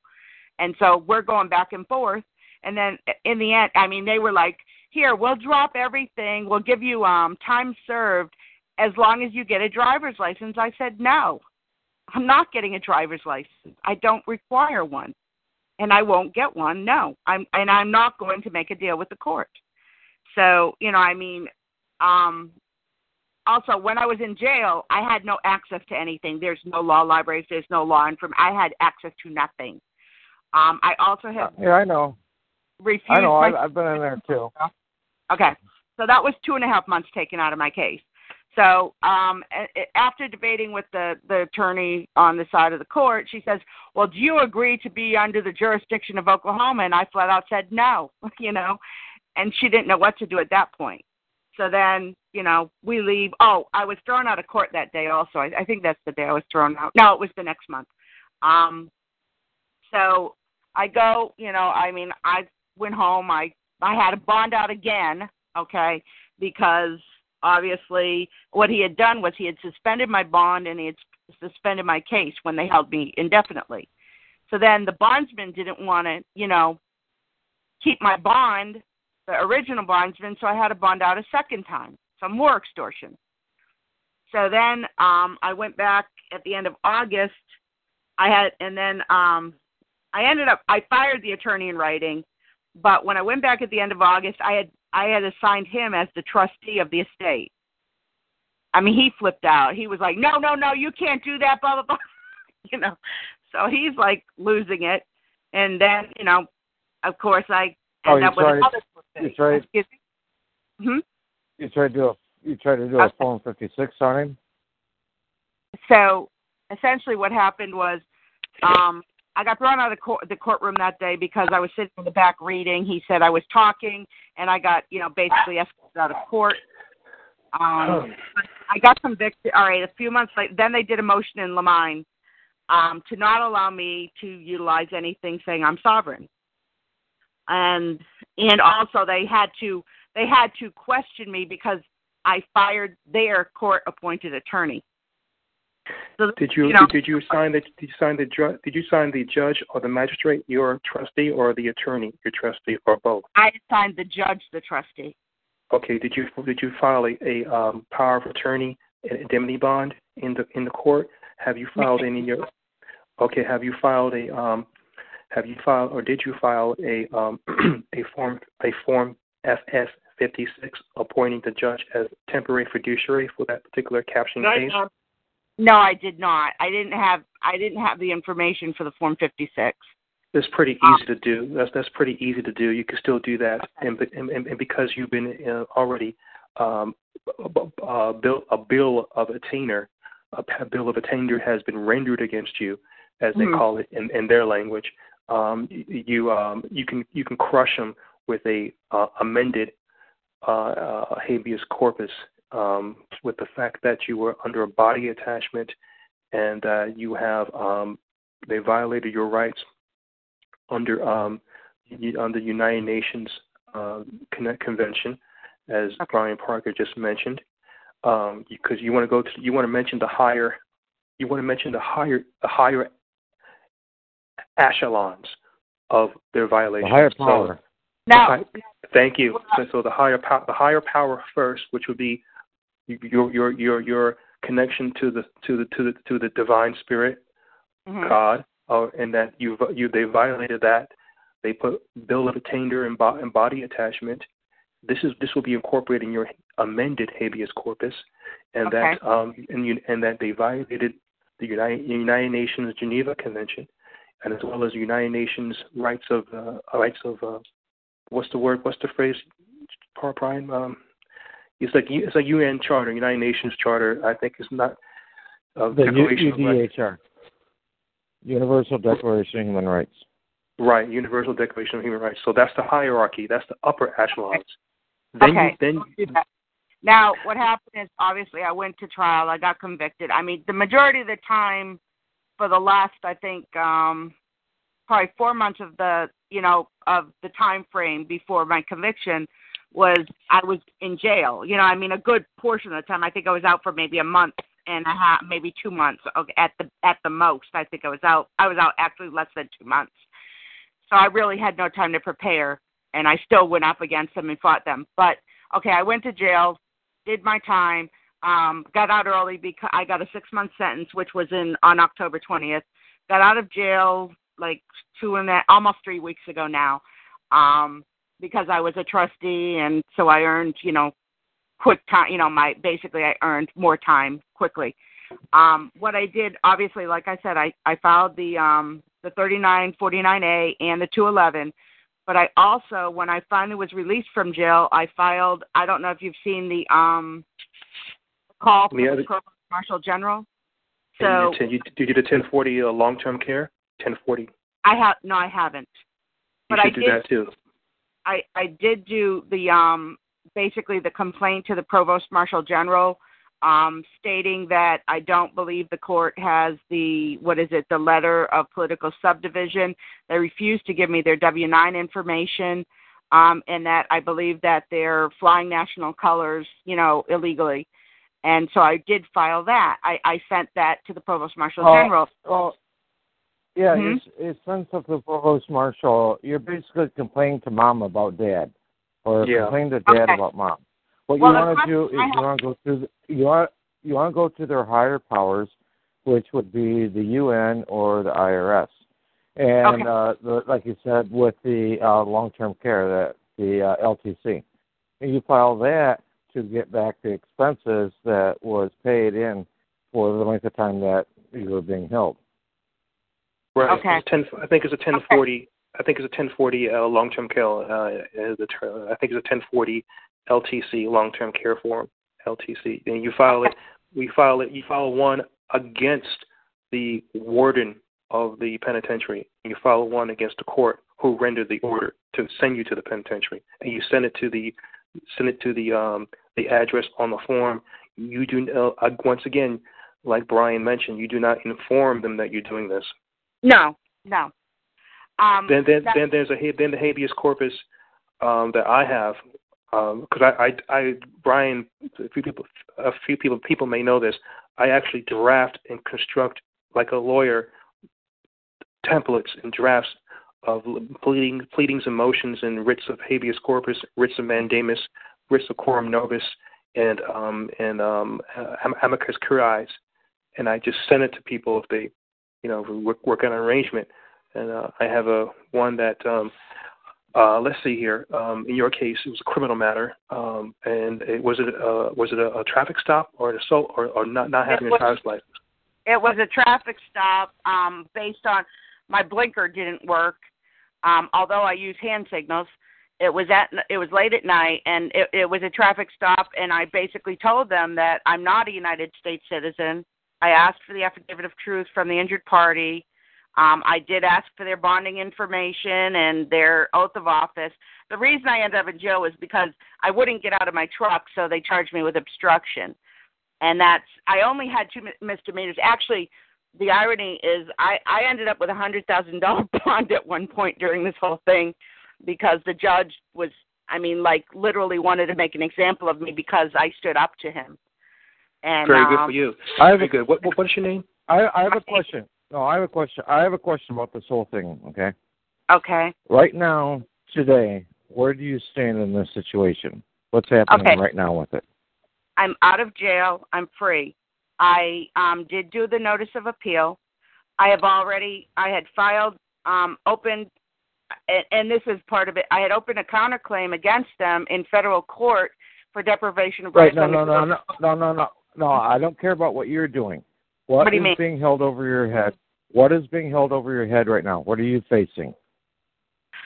Well, right now with that case, it should be closed, but the issue is, the reason I wanted to speak tonight was for the past couple of days, like I think Wednesday and Thursday, I have the U.S. Marshals knocking on my door. For what reason? For what purpose? I don't know, and I really don't want to answer the door to find out, to be honest with you. And that, would the letter to the Provost Marshal General prompt that, or the IRS filings? Yeah, it could be. Yeah, but, probably. Probably would. I would contact them and say, "Why are you knocking on my door?" Now, right now, if you are not facing any impending fines or jail time or anything like that, let the frickin' animal lie. If I may, Brian, and what is your name? So you're not Lisa, are you? So what's your name? My name is Tony Chester. Okay, so this is Lamont. So check this out, and this is a few things I can run to you by you that a little options and avenues if I was in your case. And this is not legal advice. This is just for edutainment purposes. Yoki, blah blah blah. All rights retained. One is that you can do a judicial notice. I would actually do a mandatory judicial notice in your federal case and also in your appeals case. because you're going to be operating, or you may decide to operate and run this in two particular venues, and you're going to be working on fighting them in two different venues where it's not really on your side, because probably federal court is more on your side, more people friendly than the appeals division. But nevertheless, you're going to do a mandatory judicial notice of Rod Class versus North Carolina Transportation Administration Board, where he won his case in 2010, I think 2011, in North Carolina, and you would take the judge in the appellate court and the judge in the federal court will take mandatory judicial notice that there are private officials in their associations or their union halls running a game as highway patrolmen or policy enforcers, and they're not public officials. Rod Class, if you're familiar with him, he's actually won his case and shot that down and clear the road for us to take mandatory judicial notice or judicial notice of that case. I would not suggest you use it as an exhibit, because the clerk of the court or some peon can rip it out and discard it or ignore it. But if you have it clearly titled as a separate instrument from your motion or from your demand for recourse as a mandatory judicial notice, that's a key win. Then you have that's one arrow in your arsenal of arrows in your bow to hit the target. There's just one. The second is this.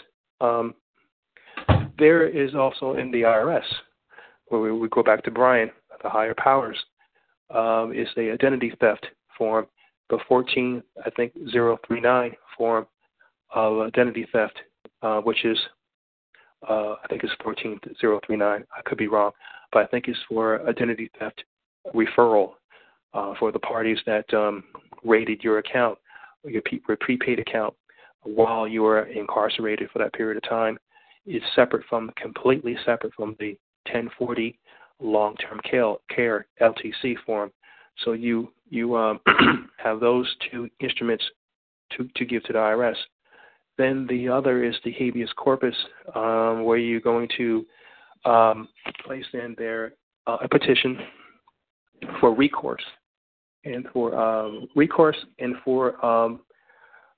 attached with a fee schedule, where you will list a monetary amount per day of what you feel that whatever dollar amount you feel Federal Reserve notes will restore you, make you whole when they ran their game against you from day one, from the first time you went to court to when you were incarcerated, to even you filing your appeal process. And that fee schedule is some around maybe in the Brian Parker may have one. I don't know. So you may be able to find one. I could probably submit one to you, a template of a fee schedule where you can run that fee schedule as a separate instrument in your appeal case, and you have that the itemized amount of body attachment, one fee, bill of attainder, another fee, incarceration at the facility, another fee, research and miscellaneous responses is another fee that you have in there. And the habeas corpus, if you don't mind, is a petition to recourse, a petition to remedy by a non-statutory writ of habeas corpus guaranteed under Article 1, Section 9, United States Constitution. And then you enter the Constitution, and then you enter the writ of habeas corpus, Article Section, from void judgment, or you want to have a judgment in your favor for a quorum, non-judicial lack of jurisdiction over the case, and to be enforced by the state law. And that you mentioned the bill of attainder for your traffic stop issue, and that caused the injury to you, and also the deprivation of your rights, and also deprivation of your property. Right. As a human being or a woman, a living woman. Correct. And then, so, of course, and also you would put down, of course, so the violation of due process rights and equal protection rights. Then there's also... the deprivation, that all falls right under the UDHR, Universal Declaration of Human Rights. Correct. You but you have a hierarchy. And look at them. You can look at them item by item and list them. Number 12, number 15, number 14, whatever.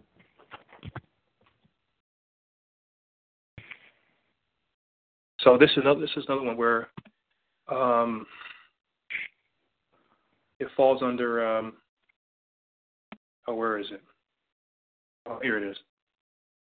This is also for Lisa too, and anyone on the call who the court or the clerk denies even accepting your paperwork, or if the judge doesn't recognize your paperwork. Let's see, Supreme Court cases of the jurisdiction of the court. It's a case law. United States versus Lombardo. United States versus Lombardo. 241 United States 73, 76, 77. I believe it's a 1916 case, and if the clerk or the judge ignores your ignores your paperwork, you can put this into your case law. But there's also Title 14 violations and Title 18 violations that I have to research and give it to you, or someone in the call, Brian, was able to chime in on those Title 18 violations, because they can't ignore your paperwork at the same time trying to railroad you in court. Mm-hmm. Okay. Here's the bottom line that people don't realize, okay? And I would recommend that anybody go back and read some of the writings from Quigley, okay? Quigley talked about rings within rings. The author of Creature from Jekyll Island, I'm trying to think of his name right now, he wrote about the same stuff. And they said how they were going to run things. And you go back to, I think it was the third Godfather movie, where the wife was complaining. She said, oh, this guy's been pinched, this guy's in jail. She's talking to her husband. She says, I can't do this anymore. And he said, honey, don't worry. In a few years, we're all going to be legit. Well, they did. They did become legit.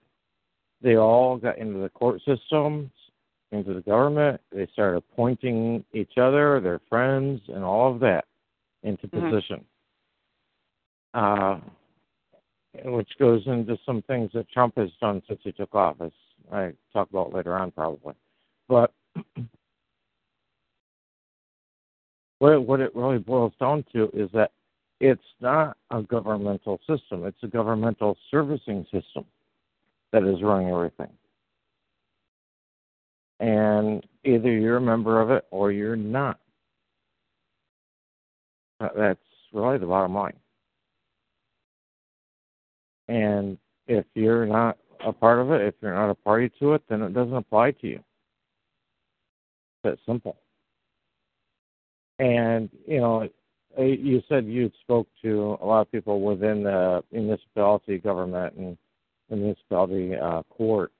Of course, those people are just as indoctrinated as your average Joe on the street is. They really are. They have no idea who they're really working for. And that's one of the reasons why, like Lamont said, you need to move this to federal. I'll give you an example on something. You go into your local district court or whatever over a mortgage, and you try and fight that old adage of show me the wedding signature, da-da-da. Well, you know what? They shred that immediately, right afterwards. And your local district courts don't give a crap. What they're going to do is they're going to pull up a photo and say, oh, well, here's an image of where you wrote a check for the mortgage. Of course, they ignore the rule of equity that similar is not the same. Okay, they ignore that. But they railroad you over it. Well, people go and they move that, then from the district, they move that to the federal court. Guess what? Federal court does accept that rule in equity, that similar is not the same. And federal court does want to see the actual signature. They do want to see the agreement. They do want to see the actual contract. So you will get better results out of federal court than you do in your district. So Lamont is totally correct on that.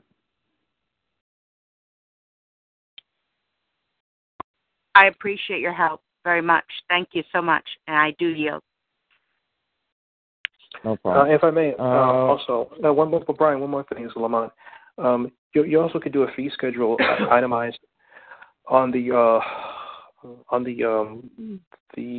awkwardness or the involuntary psychological evaluation of your mental competency time.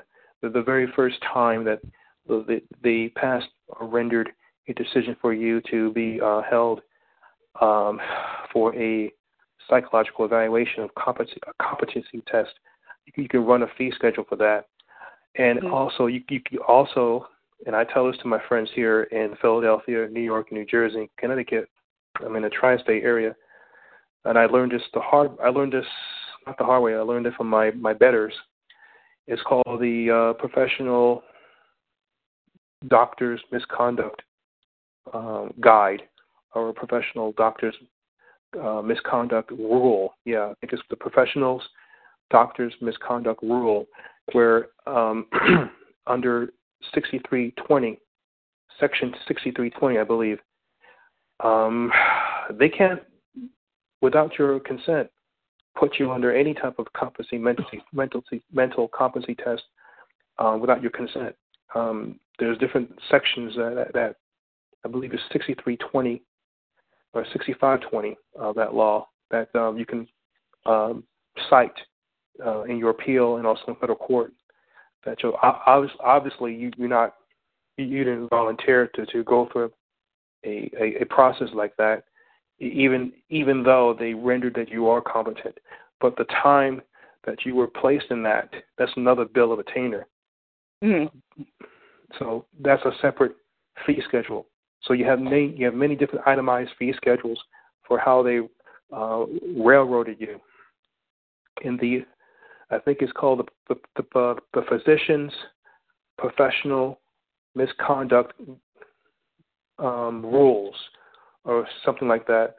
And I used to have it off the tip of my head. I think it's Section 6320 or 6520. I'll look for that. Lamont, yeah. I want to say, Lamont, no, you're correct on it. And I want to add to that as well, is that I see people that are putting these fee schedules together where they want $1 million per minute for this, $1 million per minute for that. Yeah. And they don't comprehend that generally the only thing that's accepted is under $500,000 as far as the Treasury is concerned. Right. You have to be modest. So, you have to be modest and be reasonable. Yeah. Right. You have to be reasonable because a judicial administrator looks at that, and that why don't you just walk in there carrying a red flag that says sovereign citizen on it? Yeah. Okay. Or walk in there with a big red flag that says Timothy McVeigh on it. Seriously. The other interesting thing about the competency assessment, when they did that, number one, the answers that they put down were not my responses. They kind of tweaked what they wanted, and she also informed me that she worked for the court. So I was like, so how is this even independent? Yeah. Yeah, of course she does. You know what? You go back to the O.J. Simpson trial, and his attorney. Oh gosh, he had like 5 of them. I can't remember which one it was now, but one of his attorneys every morning during the freaking week of the many weeks or whatever of this trial, he would go in and he would get the transcripts from the previous day because he knows they changed stuff.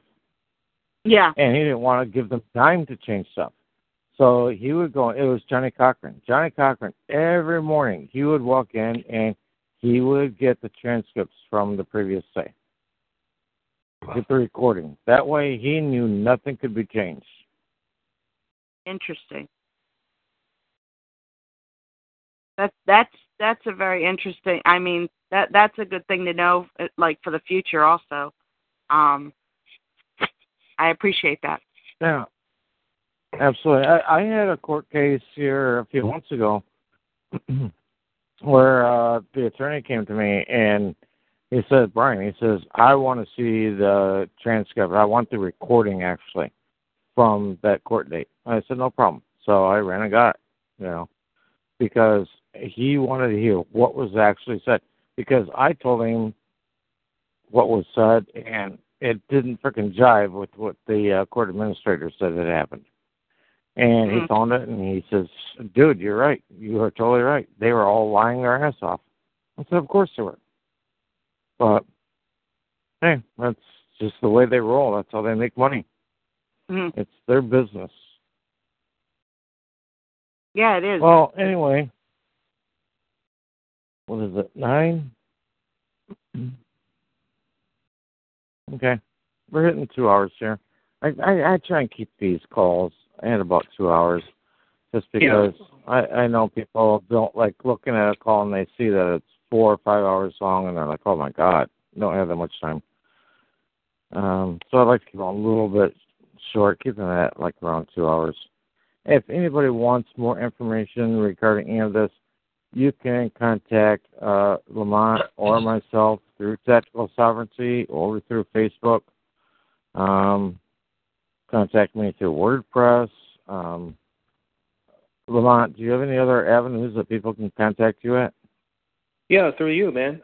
They just go through you. You got my digits, and it's professional. It's called Professional Medical 6530 Misconduct, page 310. It has all the nuggets there. You may be able to download it. If you can't access it, I'll be happy to email it to you a screenshot. Just get with Brian, and Brian can post it. Maybe I should post. Yeah, I should post it on Sovereign. Yeah, I was gonna say, why don't you just post that to Tactical Sovereignty, and then people can go into the search bar and just type in Lamont, and it'll bring you up. Yeah, I'll do that right now. All right, sounds great. Brian, that's what we'll do. Yeah, thanks a lot for having me to call, Brian. Appreciate it. Yeah, absolutely. I heard a familiar voice in the background there. Brian, this is Rance. Why don't you have Lamont go to the chat real quick before you hang up? Oh, yeah, I'm still here, guys. Go in the chat room? Okay. All right, before I end the call, I'll let you throw in the chat room if you can, Lamont. I have another call to go to. I can't, shoot, I can go in for like 5-10 minutes, but I have another conference call under Google Hangouts, the conference. But it's Lamont Cassell, Cassell. Facebook is the Baron Sambini Voodoo Priest profile. And if you want to contact me through Brian Parker, be my guest through his channels as well. And I'll post the professional misconduct.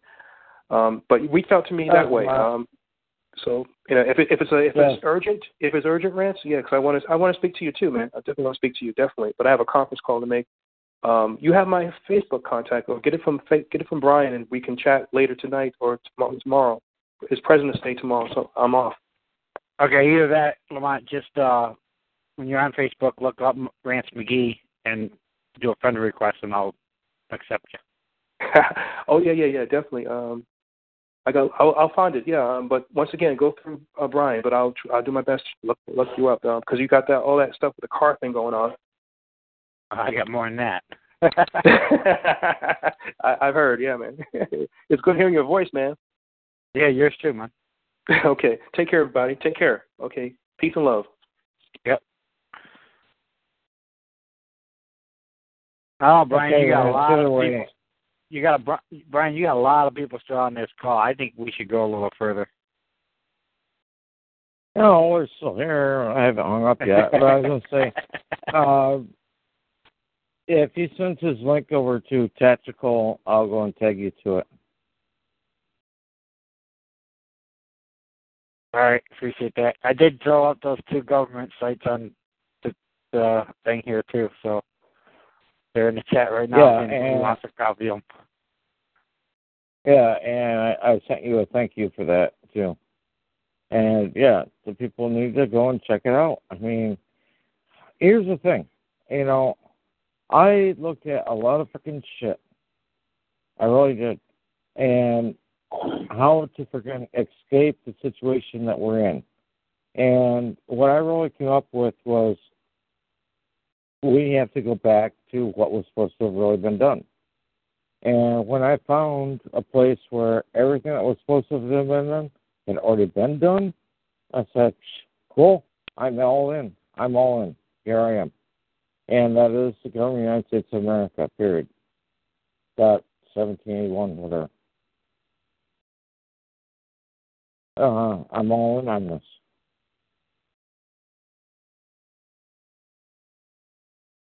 Because at the end of the day, it's all about taking care of the legal person. What you're supposed to be representing that legal person. All right? Well, as long as you're representing it, why don't you freaking move it to a different jurisdiction? Period. Which you can do. It's very easy to do. And the links are set up right here in the chat room for you to freaking do it. If you're not in the chat, if you're listening to this call a month from now, go to Tactical Sovereignty, Administering the Estate, and type in the search bar, claim your nationality. And it'll come up.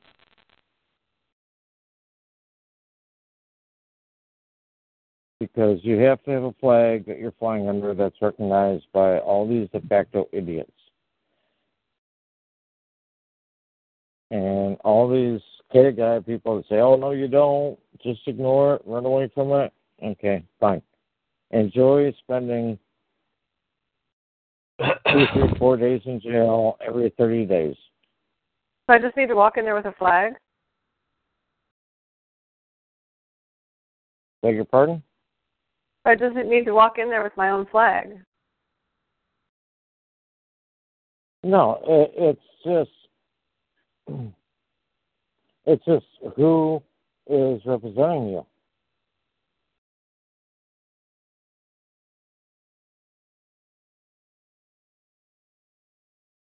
You walk in there, you're like just representing yourself. Oh, I belong to my creator. Yeah, wait. You don't recognize that crap. Throw you in the can. They'll hold you indefinitely.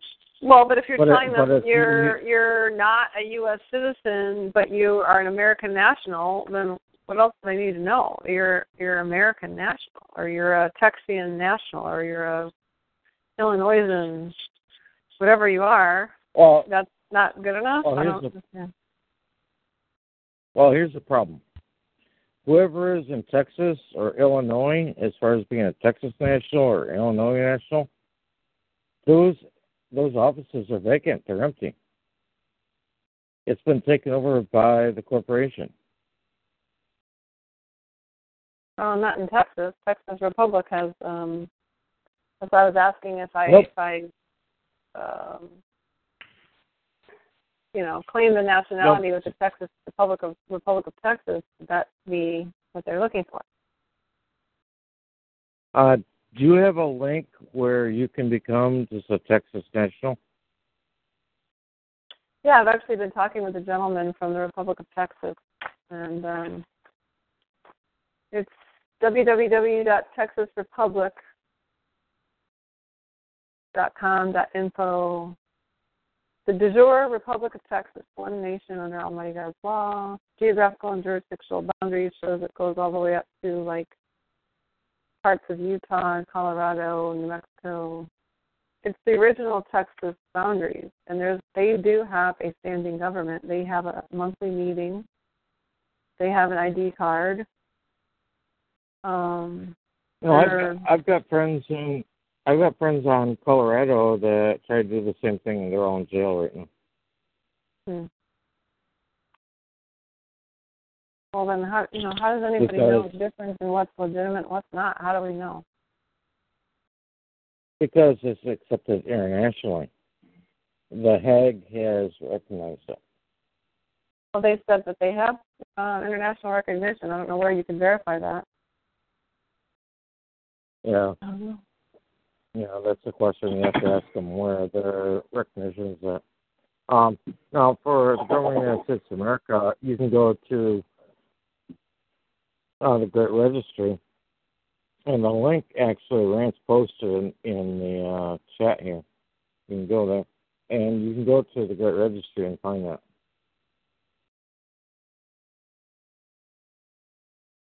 I'm sorry. Actually, say that again. What registry? Say that again. The Great Registry at the government of the United States of America. Oh, the registry at the country. And actually, believe it or not, the bar has even acknowledged it, which is perfect. It's acknowledged United States of America? That this is the government, yeah. Yeah, but how do we know who's actually in those offices?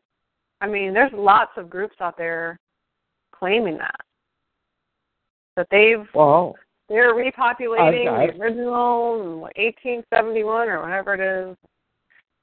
1781. Well, most of them haven't done what needs to be done. Number one, you need to clean the meets and bounds of the U.S. For instance, you're never going to see a wall on the border of frickin' Mexico because no frickin' meets and bounds has ever been declared by U.S. Inc. So you're never going to see a wall. That's just going to be an argument that goes on forever. The reason why is because they can't do it.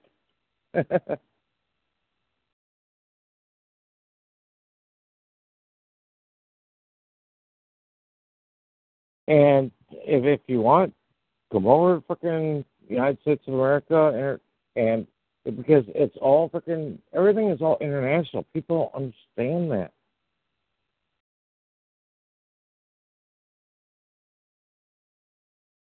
The link is there in the chat. You can go and check it all out. You can go to the Great Registry, look at all the documents.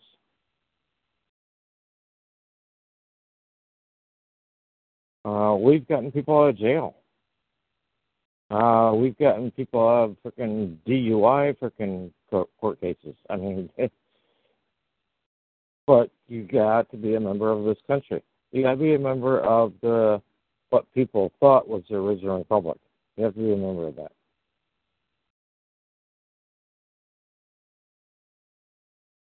And one of the things that turned me on to the United States of America was that I saw all these other organizations that were being attacked by the de facto, and these guys are never attacked. These guys are left alone because they've got all their freaking ducks in a row.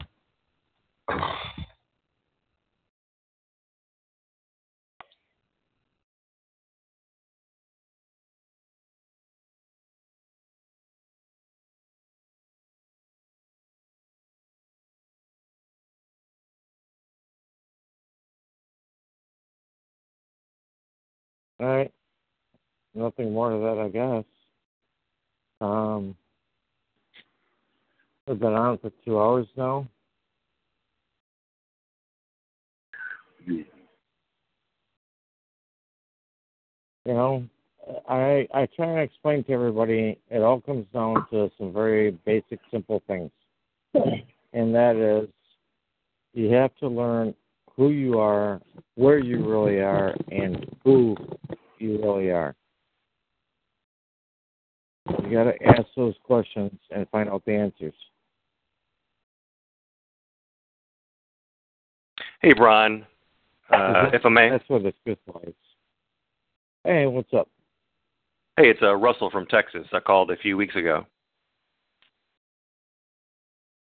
What's up, I'm the guy with the passport, USA passport. I just wanted to comment on the young lady who just called a minute ago about about what to do about, I guess identifying with this or identifying with that. I've seen it all too. I mean, there's several organizations claiming this or that, and some here in Texas have gotten in trouble as well. In fact, I know a group. It was in the paper maybe 4 years ago about a group of really older people, retired people, what you would consider your grandfather and grandmother. They had a group of those folks that were having meetings and were talking about, Republic of Texas this and that. And, they got infiltrated and, they got raided by, the FBI with a SWAT team and all that. And they got their computers confiscated and were thrown in jail. And they made a big spectacle of it. So, I would just kind of say the same thing that this woman a minute ago said is, I just went straight for what the State Department, the United States of America State Department of State, they issue passports in both statuses of a state citizen and, the citizen of the United States being the 14th Amendment citizen. It's up to you to know how to do it. So I would encourage her to go to maybe somebody like Christopher Gronsky at Destination Freedom. You can search for that online or on YouTube, and Gronsky can help her get a passport. I haven't had an issue with it. I've had mine, it'll be 3 years shortly, and I really haven't had an issue. They recognize it, and, it's from that United States of America Department of State, so it's not, it isn't me getting together with a group of 12 guys and saying, hey, we developed our own nation over here. Come and join us, and we'll give you our own stuff, our own IDs and stuff. So, they don't really recognize that. You're not in their system as being recognized, whereas, I've seen evidence that I am, and, I've seen that in other people. I have seen that as well. So, I would recommend that, going with, I've got a passport book, a USA passport book and a card, and I did it differently than most people would do it who don't know what they're doing. The DS-11 is one tricky document. You don't want to do that alone. Get somebody who knows what they're doing and do that. And it's a lawful status that is still recognized by the courts going up. I've seen court cases from pre-Civil War all the way to 1993 that recognize the state citizen. And I've even seen one about banking recently, and it recognized the primary state citizenship is what it called it, the primary state citizenship, as opposed to the federal citizen. So, I just find this stuff, every once in a while I find something new, and I'm kind of amazed by it. So I would encourage her to do that instead of doing her own thing or joining a group of a dozen or 24 or however many guys that do their own thing. And, me and 12 guys can get together and do our own meets and bounds survey and do this and do that.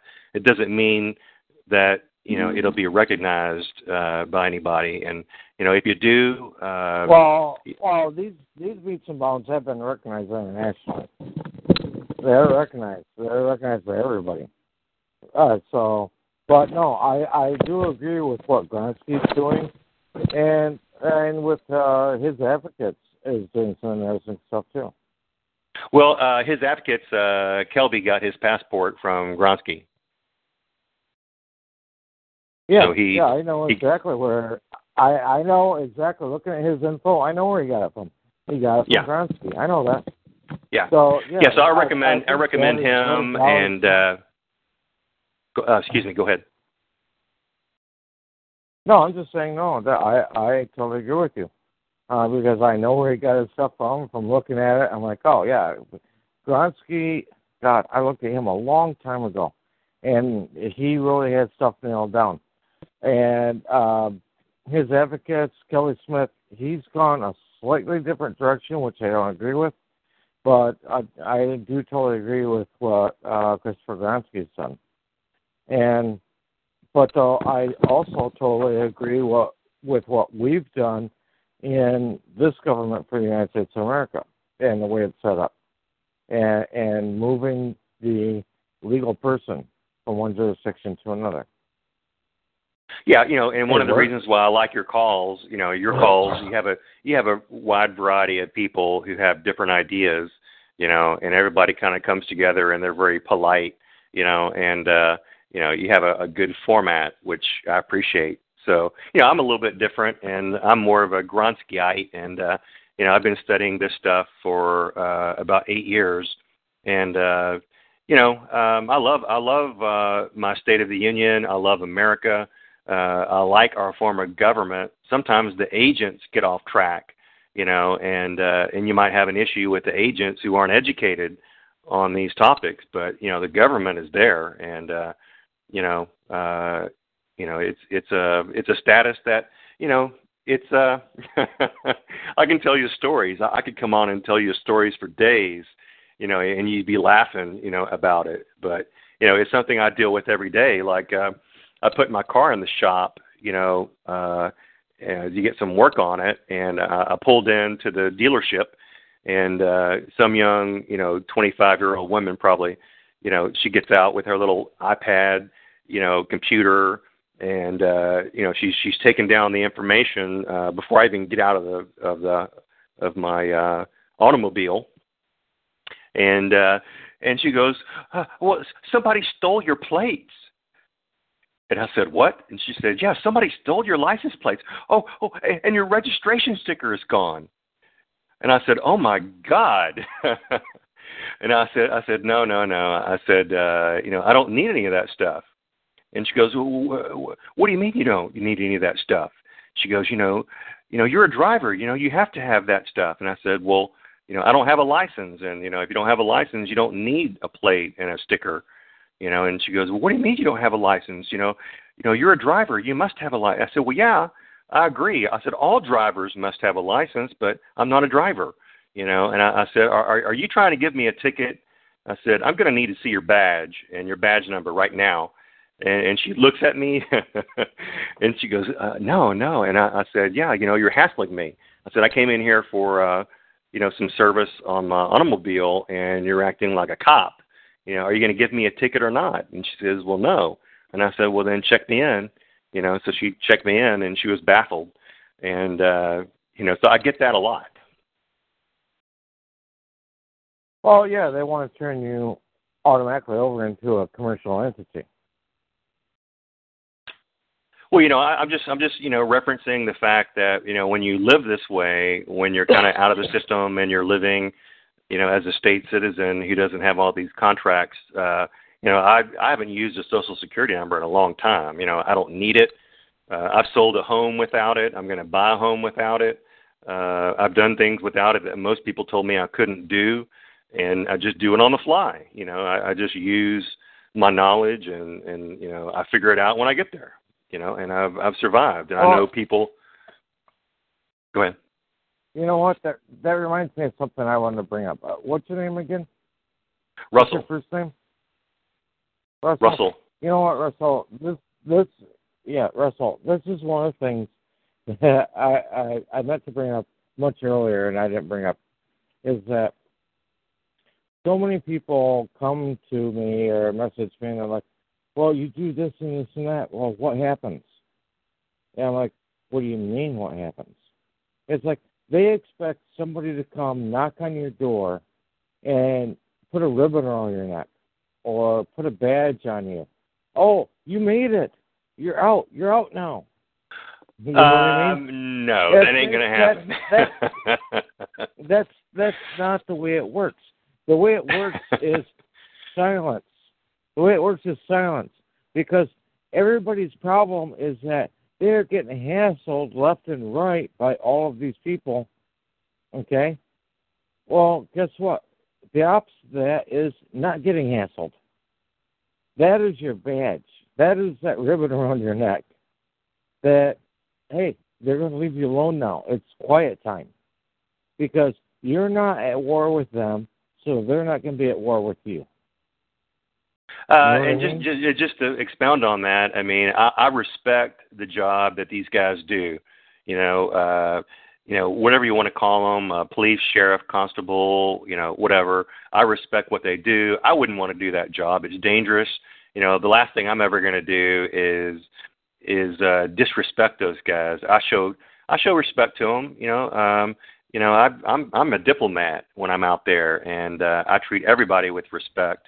And I can quote the transportation code, any kind of law that they're bound by, and it doesn't mean I'm bound by it. It just means I know what their job is and what they're allowed to do and not do, and I'm not afraid to tell them in a very nice diplomatic way, And I really haven't had to in a long time. They just leave me alone.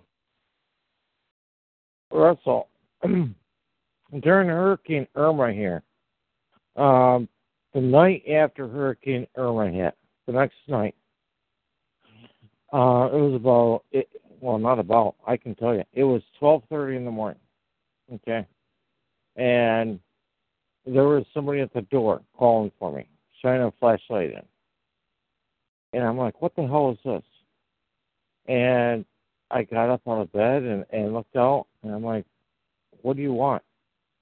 And the dude's like, I'm looking for Brian Parker.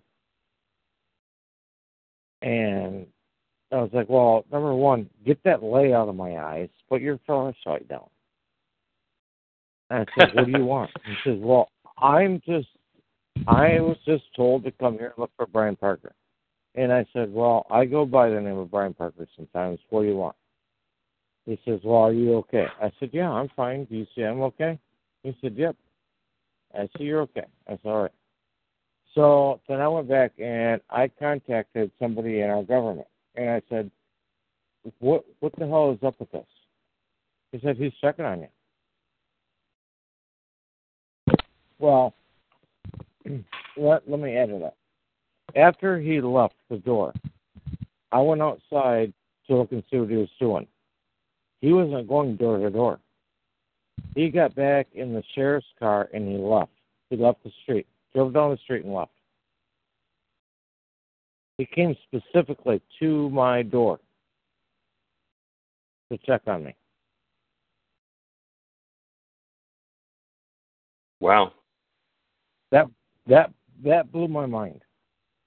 I was like, what the hell? That's why I contacted somebody in our government and said, this just happened to me. Can you explain this to me? I said, yeah. They're taking care of the people in the republic.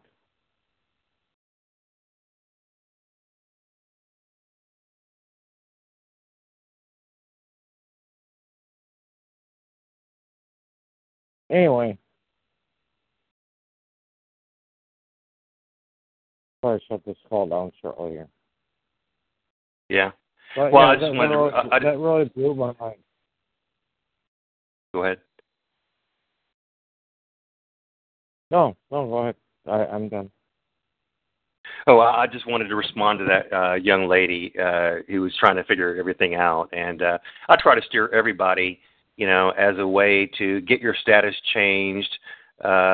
Everybody, anybody can change their status in their own mind or join a group that nobody knows about and you all believe the same thing.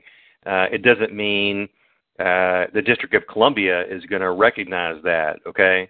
But if you go get a passport, a USA passport, through the Department of State, and you do it the right way, you're going to get recognized within their system. Okay, so it's not me and Brian and a couple other guys' system that they're not going to recognize. You're getting recognized within their system, and that's a big difference. I've attempted that. I'm still here. I'm hearing you. I've attempted that, and they sent it back to me stating that it required a Social Security number. Mm-hmm. So I've since found someone saying did you have that anybody help you? Yes. Yes. I had 10 pages of explanatory statements, and I had, everything filled out exactly correct, but they kept sending it back. And what happened was when I took it to the post office and the guy, received my application,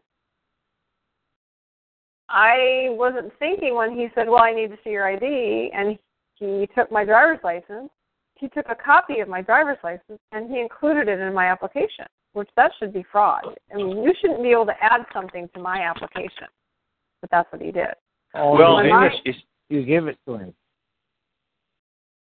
Well, I didn't know. He's like, can I just see your ID? I gave it to him. I didn't know he was going to take a copy of it and add it to my application. But when he did that, it showed them that, well, you've got a driver's license, you must have a Social Security number. So now they sent me 2 letters saying, well, we need your Social Security number, or we need you to swear under perjury that you've never received one. So I just let the whole thing expire. I lost all the money and all the time, and it's been 2 years now, and I've been ready to do another one, and I've been going by this Copper Mills website. I don't know if you know about them. No. Don't do that. But he said to go ahead and fill it out with your Social Security number because it's not going to matter. But if you've got a better way, then maybe that's what I'm listening right now. And what is your name? Lisa, I'm Russell. It's a pleasure to meet you. I failed the first time I did a passport because I studied myself and I knew the law. I studied it backwards and forwards for about a year and a half, and when I got in there, I failed. It took me 7 months, and it finally expired, and I got the letter. Please try again.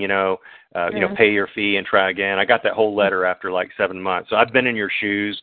And then when I met Gronsky, he's like, well, you had good information. You didn't know the procedures, okay? You fell on the procedures. And Brian talks about this. You can have all the knowledge in the world, and you can fail on a procedure, okay? We all know about procedures. So when you go through that system, Copper Moonshine still has some pretty serious errors in his, I've read it. I know people, everybody who has done that has failed. And when I talk to them, I've talked to maybe about a dozen people who have done that, and when they started using it, they failed. And basically the reason why is, they didn't alter the oath. They just, they didn't specify what nationality or citizen they were, and they didn't correct the oath. If you don't correct the oath, you're dead. And I don't care what you do, you're dead. Okay, it's over. Just get out and try again. Buy again, try again. So, that's what I'm saying is, They didn't put an affidavit with it. They didn't put a correct affidavit with it. Yeah, so the explanatory statement needs to be there. It needs to correct the oath. You've got to claim the right status. I mean, most of those guys claim they're not. I claimed myself as an Illinoisan and all that stuff, and I think everything was right about my first application except for the stupid driver's license that the guy added. Well, you know what?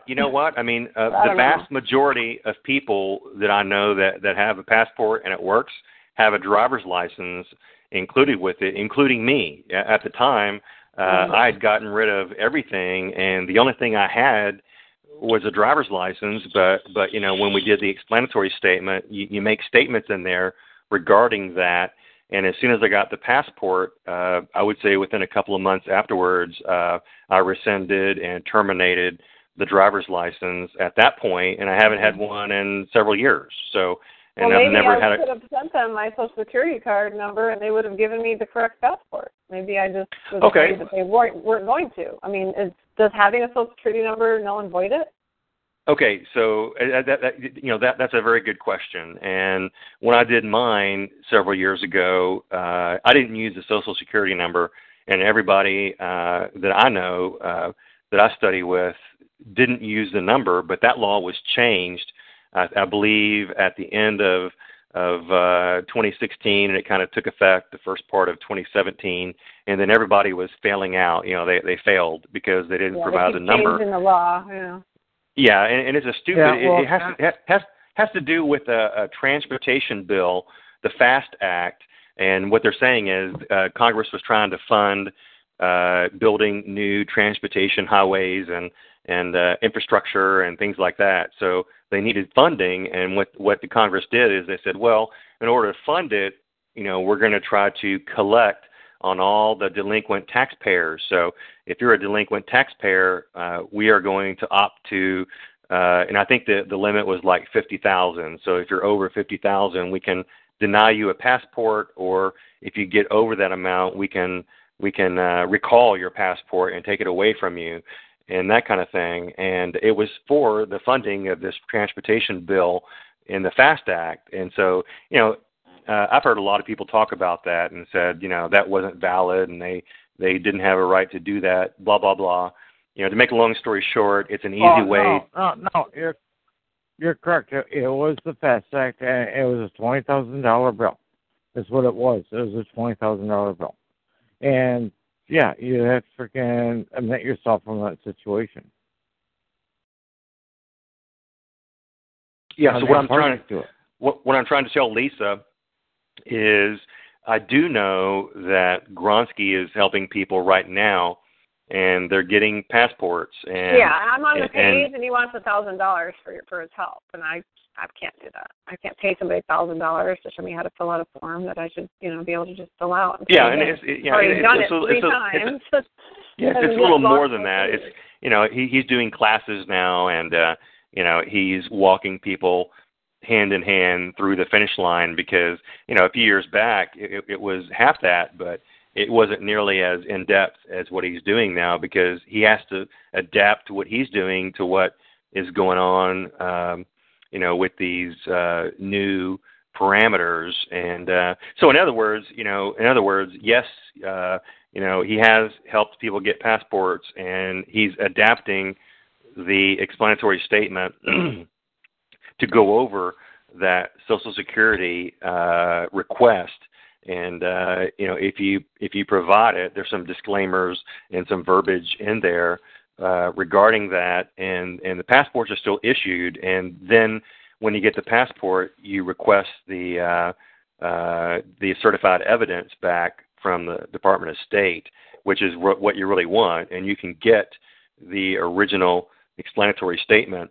And he's still not putting the number on the application.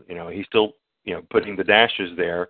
And and then when they reply back, you must give us a number, he replies back with a good response and rebuttal of that response, and then he does a separate one-page affidavit. And when you get the evidence, I responded, and I showed them how it was a felony for them to even ask for the Social Security number, and they didn't care. They sent that right back to me. Okay, I wouldn't go there. That was a very, very stupid move by that man that you talked about, that website, the Copper Moonshine, whatever. That's ridiculous. Well, I didn't try to do his way. I was just saying that was the next one that I saw, where he's saying to go ahead and give them your Social Security number. You're not going to get anywhere. You're not going to get anywhere using that tactic. That's just not the way you do it. You have to do it diplomatically and do it with facts, and stay out of the, I'm going to charge you with a felony or this or that, or you committed a crime. Pointing out the statute that they were basically, that they cannot lawfully ask you for a Social Security number. You're just pointing out the statute. They can. They can and they will. That's true. Yeah, they can and they will. You have to have a proper rebuttal. And it isn't unlawful. That's the rebuttal. No, that is not a proper rebuttal, and this is why you don't have a passport. You have to know the statute and everything to rebut it. No, I'm just trying to help Lisa out. I mean, Lisa has the attitude of most people who don't know the procedures, and you start throwing out these, you're unlawful, it's unlawful, you're doing this, you're doing that, you're committing a crime. I've heard all kinds of things. I know that, but even though it's unlawful, you have to freaking lay out the freaking statute and stuff that makes it unlawful. Otherwise, that doesn't mean shit. Yeah, but I'm just saying, the whole attitude, I've seen dozens of people who contacted me who failed, and I've read their paperwork, and I'm like, man, I would never submit this. I mean, it's borderline. In my paperwork, okay? It was just pointing out the fact in the explanatory statement that, this is the required information, this is information that is not required, and this is why. Here's the statute that shows it's a felony to even require this. So, here's, again, my explanatory statement, and here's, again, my application. And they just came right back and asked me for the Social Security number again. So even though they know they're breaking the law, they don't care what you say. It's kind of ridiculous. And I'm just trying to explain to you, there's a way to do it correctly via procedure, and then there's a way that you can just do it on your own. And I think probably 9 out of 10 or more people are going to fail, including myself. Well, like I said, I failed. I had someone helping me who had success for his whole family with the paperwork that I had. But the postal workers put my driver's license in with my application. He messed up my application. Let me add some of this. I can only have the call going on for 2 hours and 30 minutes. Okay, I've got to close it out. Okay. But you guys can keep talking. And I'll be here, so I'll fucking listen. All right.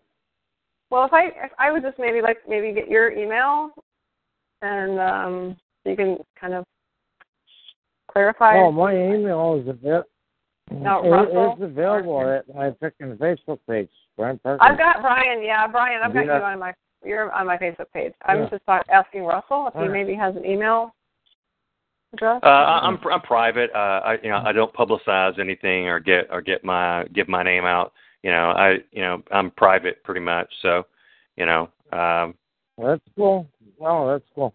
Hey, guys, let me freaking end this, and you can keep talking. All right? Okay. Step into the world of power, loyalty, and luck. I'm going to make him an offer he can't refuse. With family, cannolis, and spins mean everything. Now, you want to get mixed up in the family business. Introducing The Godfather at ChumbaCasino.com. Test your luck in the shadowy world of The Godfather slot. Someday, I will call upon you to do a service for me. Play The Godfather now at ChumbaCasino.com. Welcome to the family. VGW Group. No purchase necessary. Void where prohibited by law. See terms and conditions. 18+.